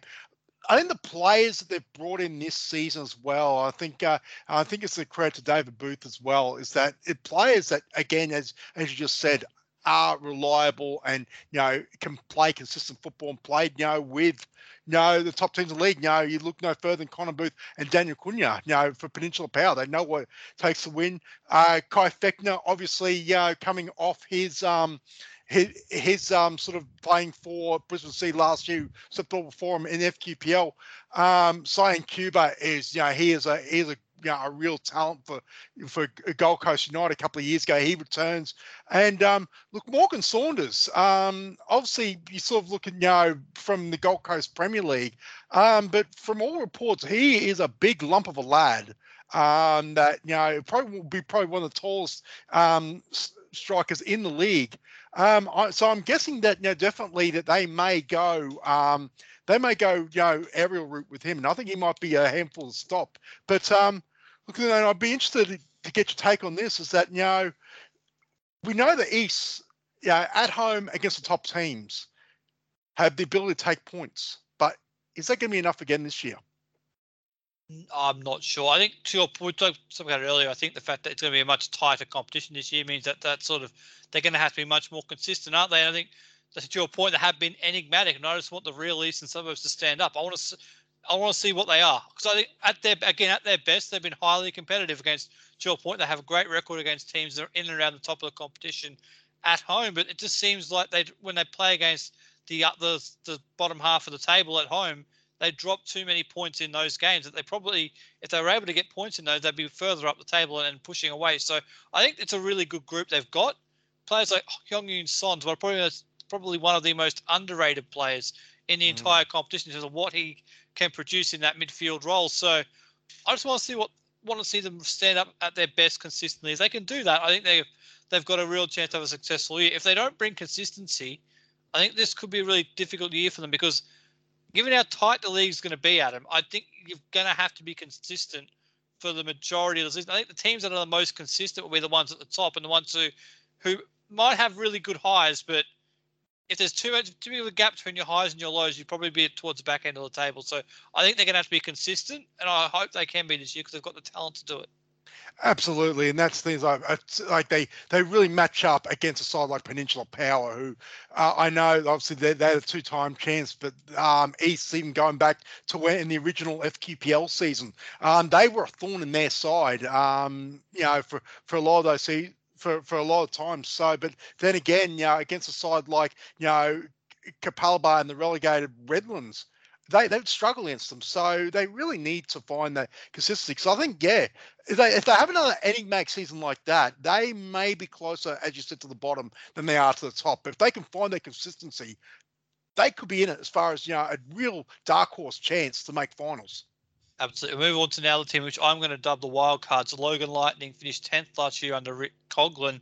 They've recruited heavily, Adam, and it's players who you probably may not necessarily know here in the NPL Queensland, because they have gone interstate. They brought in Carlos Salierier from Mount Druitt as a goalkeeper. They've brought in Eddie Bidwell. He returns to the club from Devonport Strikers in Tasmania. Daniel Mitwali, a defender, as well as Nils Sands, a defender from Whittlesea and Bulleen down there in NPL Victoria, as well as someone like Dante Mariner, who is a more known figure that we know up here in Queensland. So they have gone for players who are not necessarily familiar faces here in Queensland, but have NPL experience in terms of players they've lost a number of players who were part of that promotion side when they got promoted back in 2020. Guys like Liam Goulding, Connor Smith, Matt Lugo, Feli Sharif, and Adam Edgar have all moved on, but they're the complete wildcard, aren't they, Adam Logan, in terms of they've brought in some players with NPL experience, but they're not players that people up here will necessarily know. So how do you think they're going to fare? Because I think, to me, they are the absolute wildcard. It could be a complete out-of-the-box team challenging for top four, or it could be a team in that bottom 2 or 3. It's just really hard to gauge with them, isn't it? Oh, absolutely. This is absolutely a side you just do not know what they can produce. Look, what I do know is that, obviously Rick Coughlin has sort of reached into I guess almost his past exploits, from his time down in Tasmania, and obviously as well, before that, really has sort of brought in players that are under the radar as far as their unknown quantity. But they looking at the positions of these players, that it's a very deliberate way to build a squad. Look, I think Dante Mariner, he'll start to show glimpses of his best of what brought him to the Brisbane Roar set up a few years ago. Jacob Fullick's another one from Sunshine Coast Wanderers, who had a great season, especially coming off the bench as a second half impact striker. So look, it's very, very hard to read them, but no, I would be leaning towards it's they're unknown. But look, I think that, as you said, I think they're capable. But it comes down. This is their second season in NPL. Do you think it's time for them to step forward, or are they sort of at risk at being in relegation danger? I think last year they started off quite well, didn't they? And they managed to get a lot of their points on the board very early in the year, and they were stagnant in that position where they were about a game clear of the relegation battle the whole way, and they just basically stayed there the whole time. So I think they might have fallen a little bit of a hole towards the back end of last season, but I think they can. I think if it all clicks for them, they could be comfortably mid-table. It's just I need to see it with them because they're just people that we haven't seen play. So in the front third, to your point, guys like Jacob Fullock and Dante Merritt, I think they're going to score plenty of goals for them. Probably be a good replacement to the guys they've lost in the front third. But defensively, it looks quite solid. If these guys can come in and really help produce clean sheets down at Cornubia Park, the firepower is there to be really competitive. Don't forget they've got guys like Jeb Brown, who's a really good player as well in that front third for them. So I think they've got the talent. It's just we need to see it because it's not players we're familiar with. Well, I think also with Logan as well. I think we keep on using this word consistency. I think for them, I think it's actually more about in-game consistency because a number of games last season, they were in it. If the game ended at half time, they're picking up points, either winning or drawing. But I know, especially against Brisbane Roar last season, I think both games they went in nil all at the break, and they end up conceding 6. So I think as well, I think consistency throughout the game, I think is just as important as the full performance and through a season. So I think there's plenty of battles. I think it may be a side where they may start off slowly, obviously with a lot of turnover, but they may find their groove and sort of come home and really sort of if they're not like clear of relegation, I think they can really sort of push that mid-table. I think it'd be important for them, especially to to really sort of as quick as they can find their feet as quick as they can. I think last year was about really establishing themselves as an NPL side, and they were able to do that pretty comfortably by the midway point in the season, and it did potentially take a dip towards the end. But I think this year, do you think they could potentially push up to mid-table, or do you think this is another year where they're going to be just trying to establish themselves and consolidate their position in this division? Look, I think without sort of seeing too much on these new signings, I feel as though that they're going to be sort of in that bottom race, and I think they'll be sort of have relegation chasing them for a long way until they can really sort of find their niche as far as that consistency. But I'm certainly not saying that they're going to get that. I'm not saying outright that they're going to get relegated, but certainly I think that they need to sort of get to their feet, get on their feet, and really sort of pick up points early where they can to at least stave off that relegation fight. We'll get to who you think may or may not be relegated later on when we go through our ladder predictions. But firstly, we're going to go through the 12th and final team competing this year in the NPL Queensland. That is, of course, Capalaba FC secured their safety on the final day with that dramatic win over Redlands United at home in the Bayside Derby. They finished 11th last year under head coach David McAvoy. Now, Adam, there's not a lot we can say about the ins at Capalaba FC because at the time of recording, there hasn't been any published recruitment announcements from the boys from Capalaba down there. So we don't know who they have brought in, but they've lost Jacob Mudnich from the Roar Academy. Daniel Simic has gone to Magpies. They've also lost a couple of guys to Southwest Queensland Thunder. So they're a very difficult one to read, aren't they? Because there hasn't been a lot of news out of Capalaba over the course of the off-season. So not too sure where they're at, but it seems like they're going to be in and around that battle once again, doesn't it? Yeah, look, and looking at the outs, and that's what all we can judge at the moment. They want to get moving as far as if the only achieving the transfer window may have closed, they may be stuck with what they've got and maybe holding a few sort of secrets as far as who they've actually recruited, because the players have lost in Jacob Mudnich, Daniel Simic, Francisco Perez Rodriguez, especially, with 3 of their better players from last season. So there's some big name players that they've lost, and if they haven't replaced them, I dare say that they might be in big trouble. Would you say that they're relegation favourites? We'll have to wait and see. I think they're one who'll be very interested to see who lines up for them this weekend. I think that'll be very, very telling to see have they brought players. I assume they have brought players in. Let's be clear, they probably have brought in 2 or 3 additions to replace these guys they've lost. We just aren't aware who they are right now. It's makes it very difficult to preview Capalaba at this point in time, doesn't it? I think this is going to be one of those teams where we're going to have a gauge of them in about a month's time, Adam, to see exactly what they are capable of. Because at the moment, it's very difficult to tell. Yeah, absolutely. And like I said, Max Haynes Field as well has been a bit of a tricky spot for a number of teams. That's probably one, if you can look for a positive for them. Not a lot of teams like going to Max Haynes and getting results, especially if it's raining. Just ask the reigning and defending 2-time champions. No pun intended. They used to get a lot of points early in the year last year, actually, Adam, at home. And they got like 4 or 5 wins in their first 6 or 7 home games. And that really did underpin their successful survival tilt, didn't it? Because they were well clear at the halfway mark and Redlands almost running them down. But it was that early start to the year which did obviously help secure their safety. Do you think that might be their tactic here once again? Fly under the radar a little bit, have a couple of announcements under wraps, not leaking anything out, and then surprise teams early on?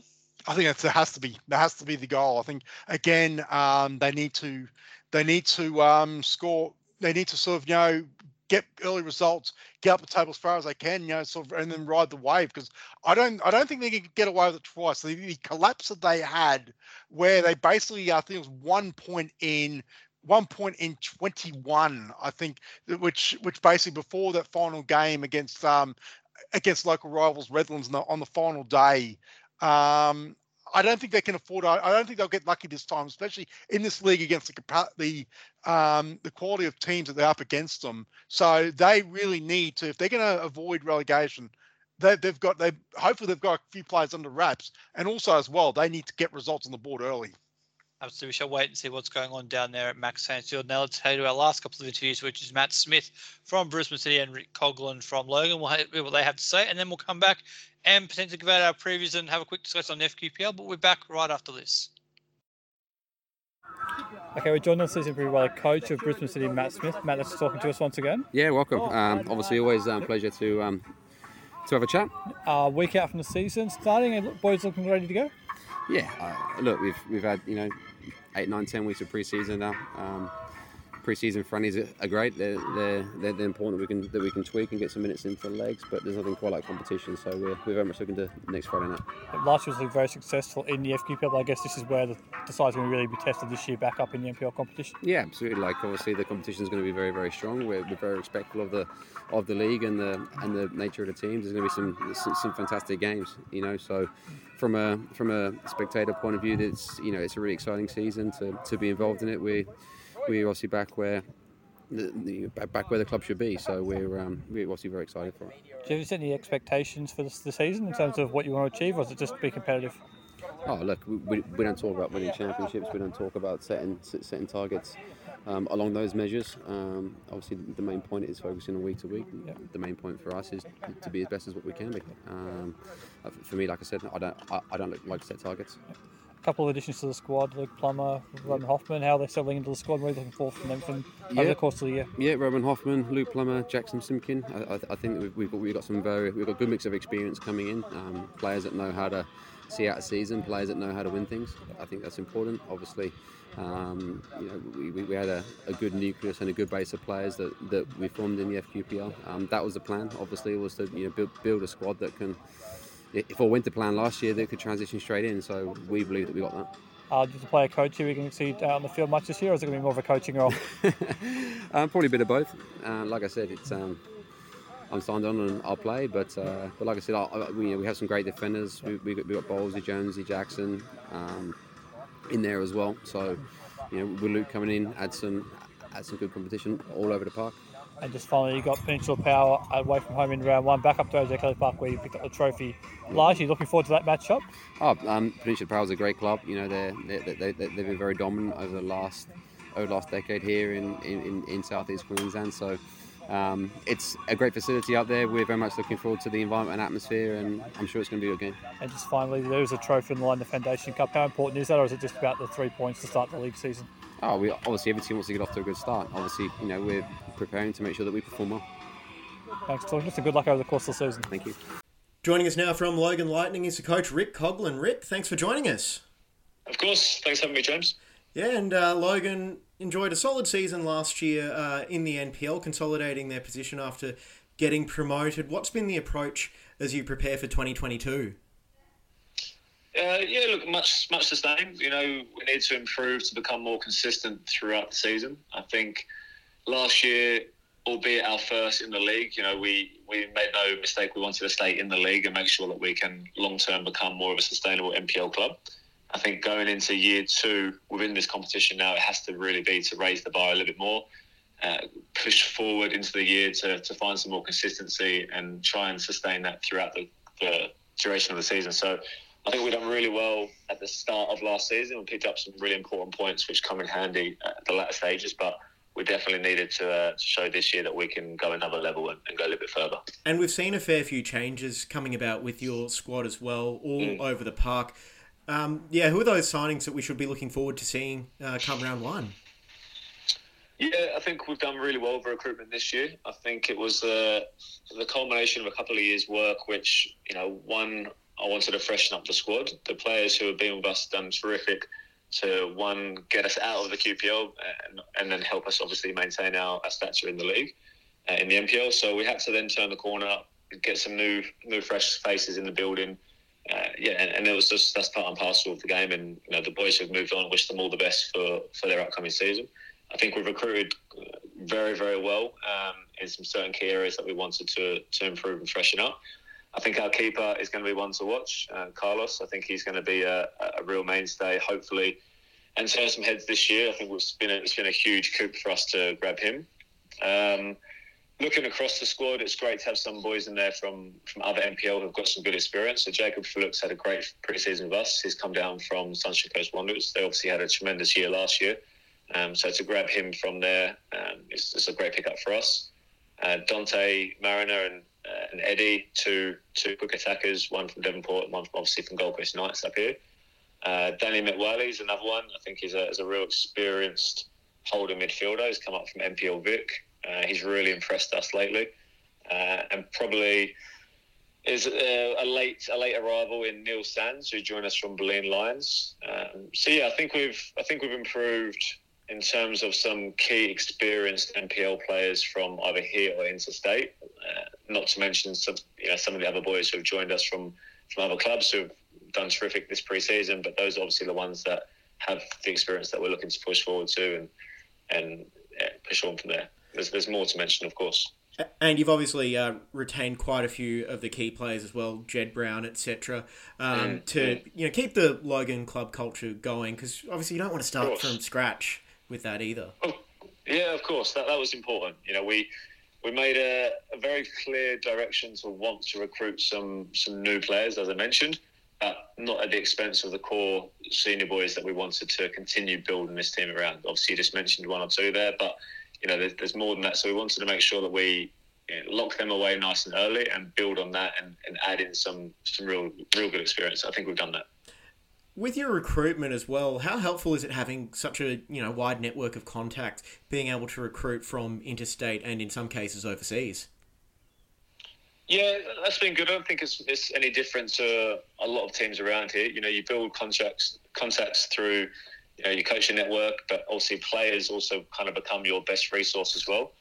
I've managed to bring up one from Devonport, who obviously I worked with before. Then it's just building that contact list of players who you have worked with or want to work with again, and then really the players start suggesting boys that might fit in or that think they will be good, that they know personally, and then it kind of evolves from there. So it's been a really good window for us. It showed in pre-season, so now we need to bring it to life and gel and kick on. Just looking at the league in general, one thing that's really stood out to me, and I'm sure to several other people, is just how wide open the competition's going to be, just with the overall distribution of talent across the teams. How do you feel like it's going to play out? Yeah, I agree. I think it's going to be one of the toughest NPL leagues that has been around.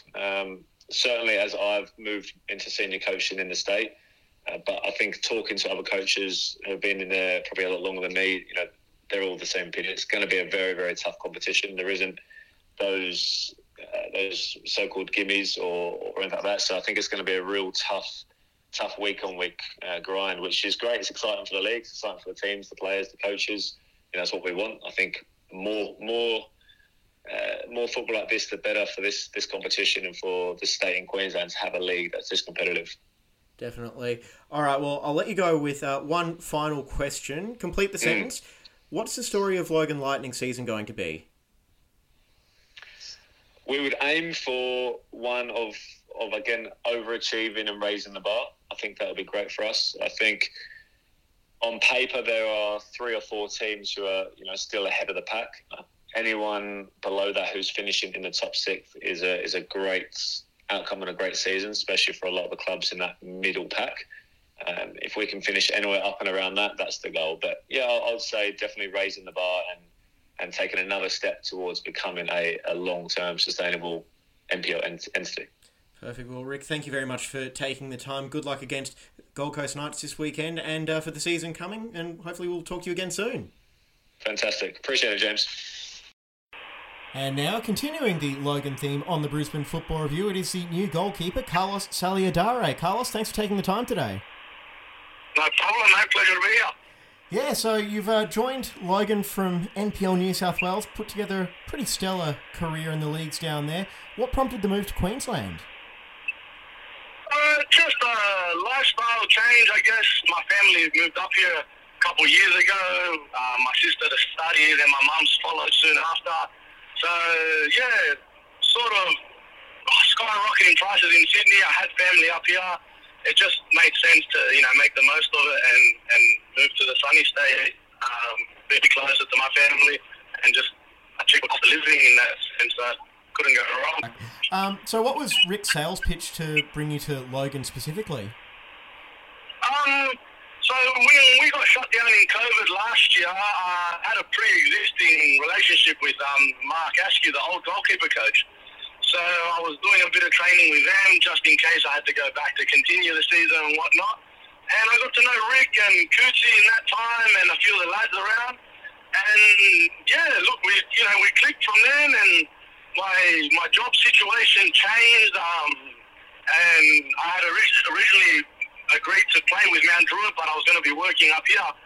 But yeah, my job changed, and I took on a lot more responsibility at work. So going to Sydney was out of the question. And then yeah, they told me what the plan was moving forward. I knew they had just gotten promoted. So yeah, I wanted to be a part of it. It wasn't a situation too dissimilar from Mount Druitt that I was in. So I kind of liked the challenge that was ahead, and yeah, I just went with it.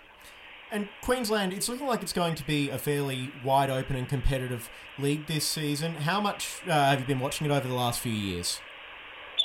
Yeah, look, we've watched a bit over the years, and obviously having some friends and whatnot, and ex-teammates that play up here. So we keep track on like a fair bit of it, to be honest. Obviously, especially towards the top end of the table. So I know a fair few players already. I've got ex-teammates in other clubs, and in my club now. So I'm still getting to know, obviously, pitches and coaches and things like that, and also the travel distances from the Gold Coast for myself to the game. But yeah, other than that, it's nothing too dissimilar than what we're used to down there. Having Gold Coast Knights first up must be quite beneficial for you then? Yeah, 100%. To be honest, there was a couple discussions that I had with them as well in regards to playing and whatnot, so there's a little bit added onto there for the first round. But yeah, look, they've got a great setup. They're really close to my house. So I'm excited, to have them first up. It'll be a good test for us and the boys. Obviously, they've got Scott McDonald in charge, so they're going to want to be pushing towards that top end of the table. That's always their expectation. So it'll be a good test for us. We're really looking forward to it. And for you personally, have you got any specific goals for this season in terms of clean sheets or possibly, coming up for a late corner and getting on the end of a cross, perhaps? I'd love to score one day, but no, look, I've never set expectations on a figure, if you will, on X amount of clean sheets or whatnot. I just go out there and I want to do my job, and I want to enjoy it and just bring, the years and years of experience that I have to this group. At the end of the day, it is a fairly young group. get stuck in. They work hard, so I just like to, chip in where I can with little bits of information and whatnot that sort of help the boys around the park. But I'm just looking forward to the challenge, something new, something different, a new competition, a new state. It's exciting. Well, thank you very much for taking the time today, and we're looking forward to seeing you in action both in round 1 and for the rest of the season coming. So, Carlos, thank you very much. No problem, thank you. That was the player coach of Brisbane City, Matt Smith, and the goalkeeper from Logan Lightning, Carlos Saliadra. They're actually not Rick Coggins. I apologise for that. We'll now move on to the part which I'm sure everyone is looking forward to holding against us for the next 6 months, Adam, our season predictions. But before we get into those, we'll go through the FQPL 1 very briefly. We won't go through all 11 clubs. We'll be here all night. This will be a 4-hour show if we do that. But we'll go through some of the notable moves over the course of the off-season. Brisbane Strikers have started their rebuild with Luke Borean, Jordan Farina and Ethan Grimley joining.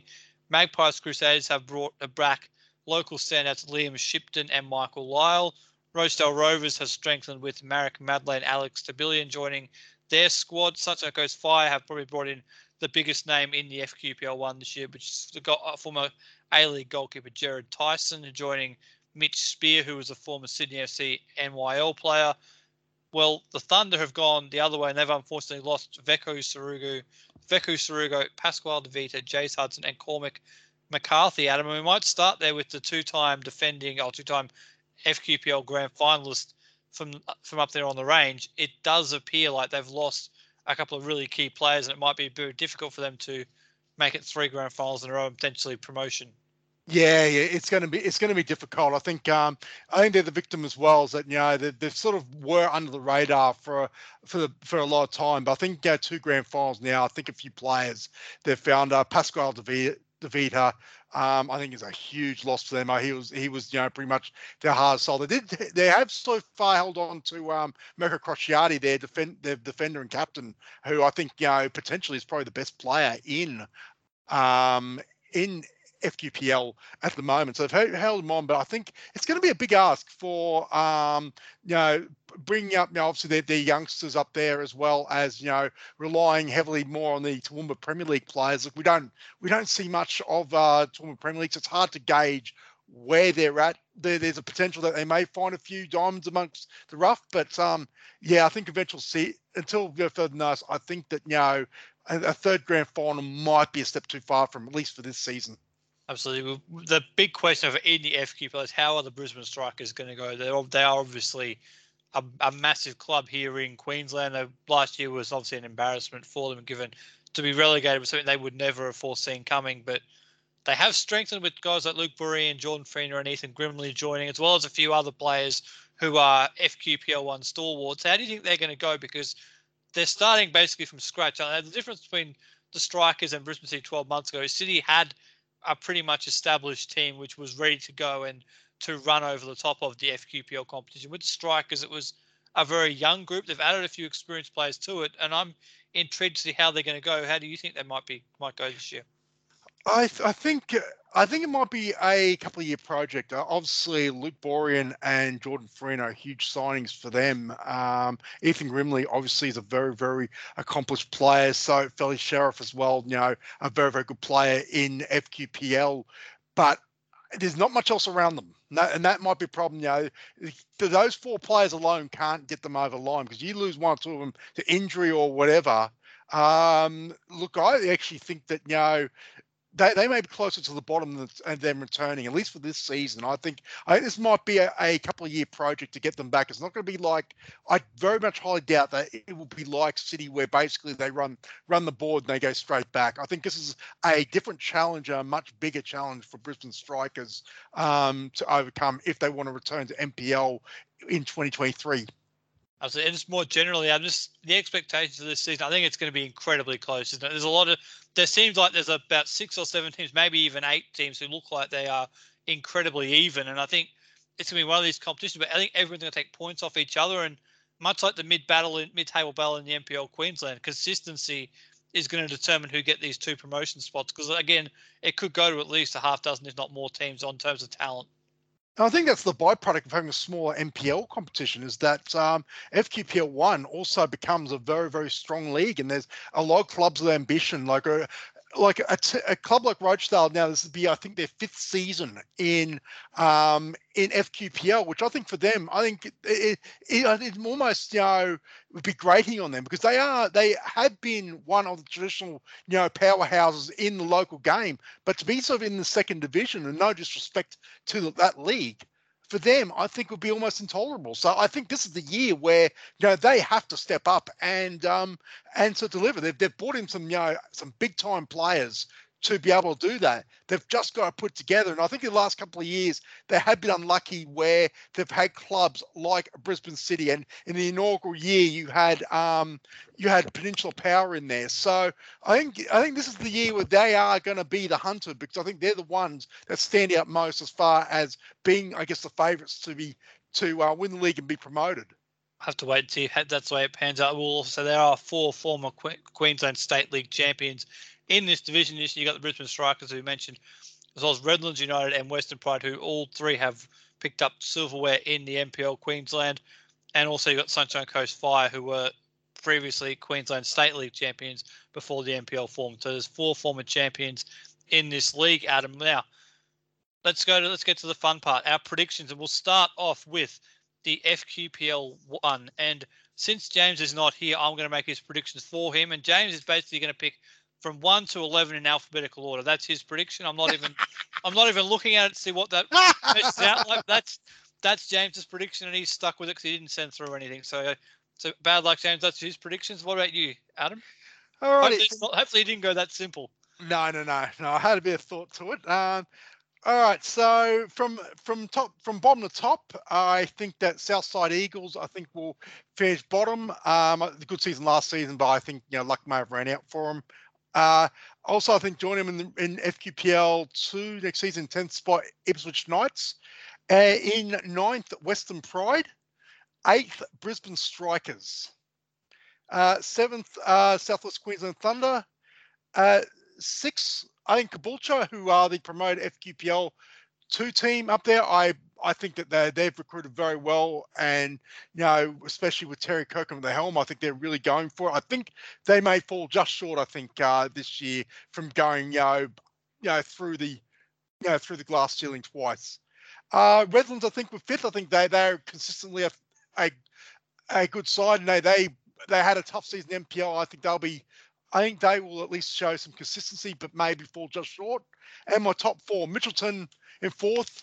In 3rd place, I think Sunshine Coast Fire. I think they've improved dramatically. I think that they will be in the reckoning.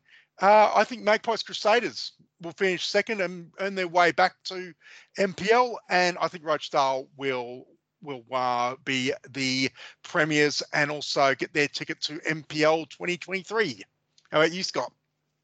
Mine is not too dissimilar to yours. So I have Southside Eagles in 11th as well, and Ipswich Knights in 10th, and Western Pride in 9th. So I agree with you on all that. In 8th, I've got the Thunder.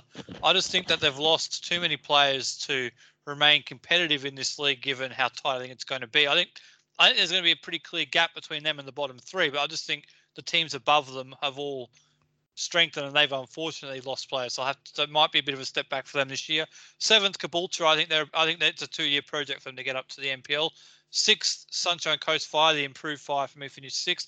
I got the Strikers finishing in 5th, Mitchelton 4th, Magpies in 3rd, Redlands 2nd, and Rochdale also winning the premiership and getting promoted. So I got Redlands and Rochdale, or Rochdale and Redlands in that order getting promoted. But I think it's very tight. Again, there's about 6 or 7 teams there which you could easily make a compelling argument for finishing in the top 2. Yeah, look, absolutely. And like I said, I might get hate mail from Brisbane Strikers and may never be allowed to park the Prairie again.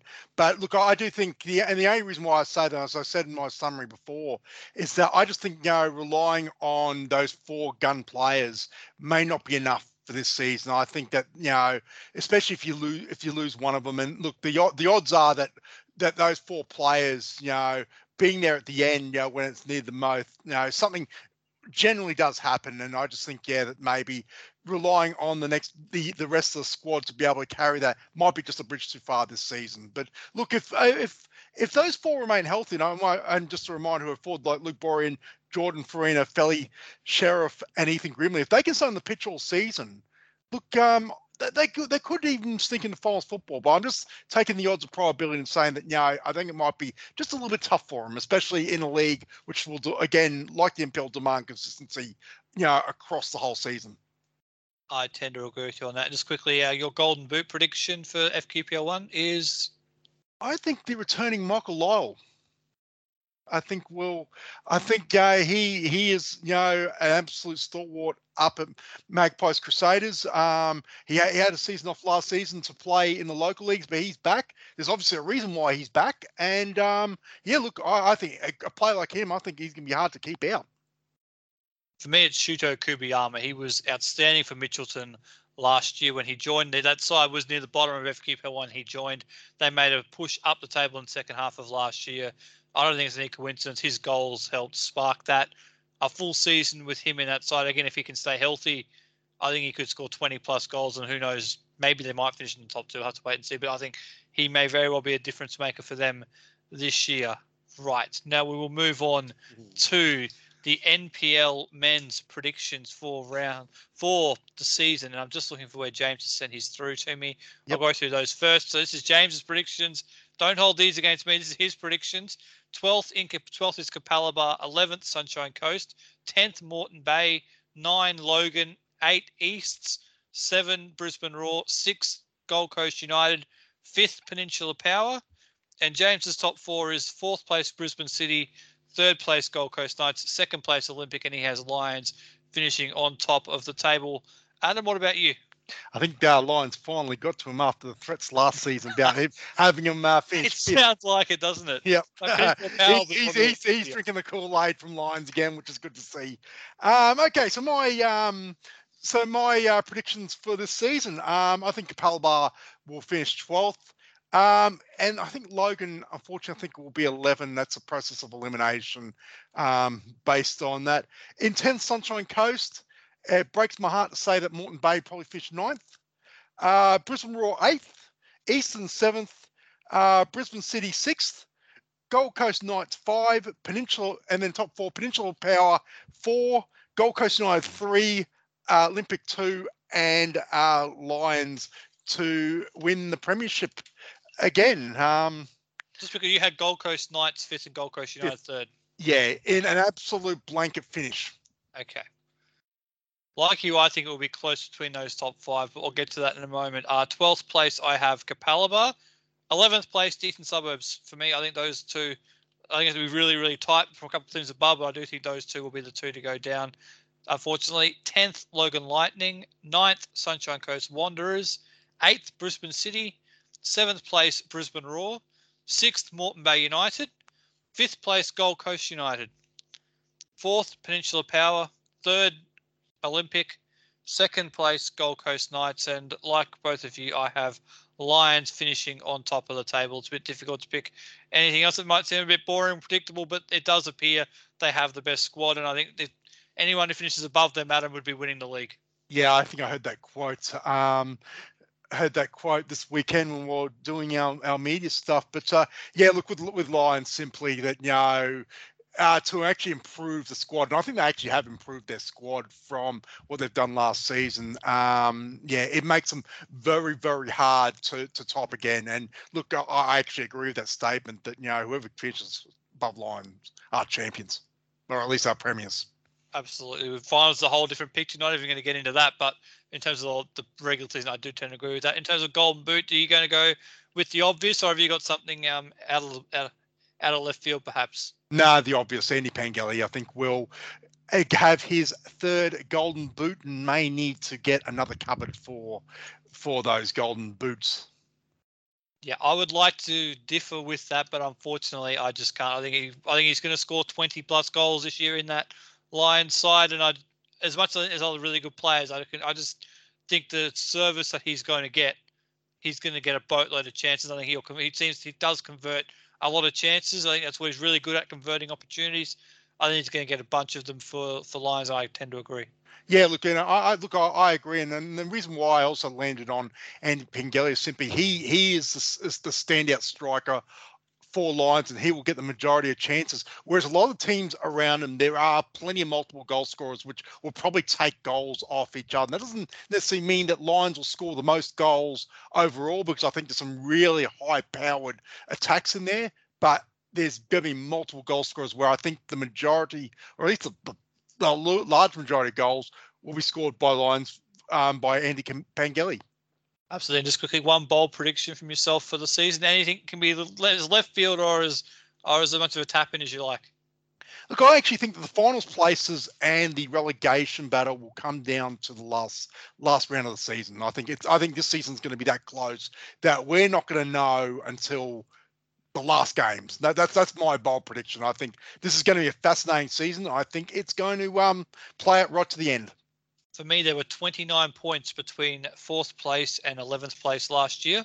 I think that's going to be halved. I think the gap between 4th and 10th will be 15 points at best. I think that battle between there is going to be really, really, really tight. And that's what we were saying. If you're not in that race to be in the top 4, you may be looking over your shoulder, because I think it's going to be that tight. But we will look ahead now, Adam, to round 1, which tentatively is scheduled to start on Friday night. I say tentatively scheduled because, as we all know here in Queensland, round 1 of the NPL must traditionally be impacted by some degree due to weather, and it looks like it may very well be heading in that way once again this year. But as scheduled currently, Friday night you have the Foundation Cup between Peninsula Power and Brisbane City.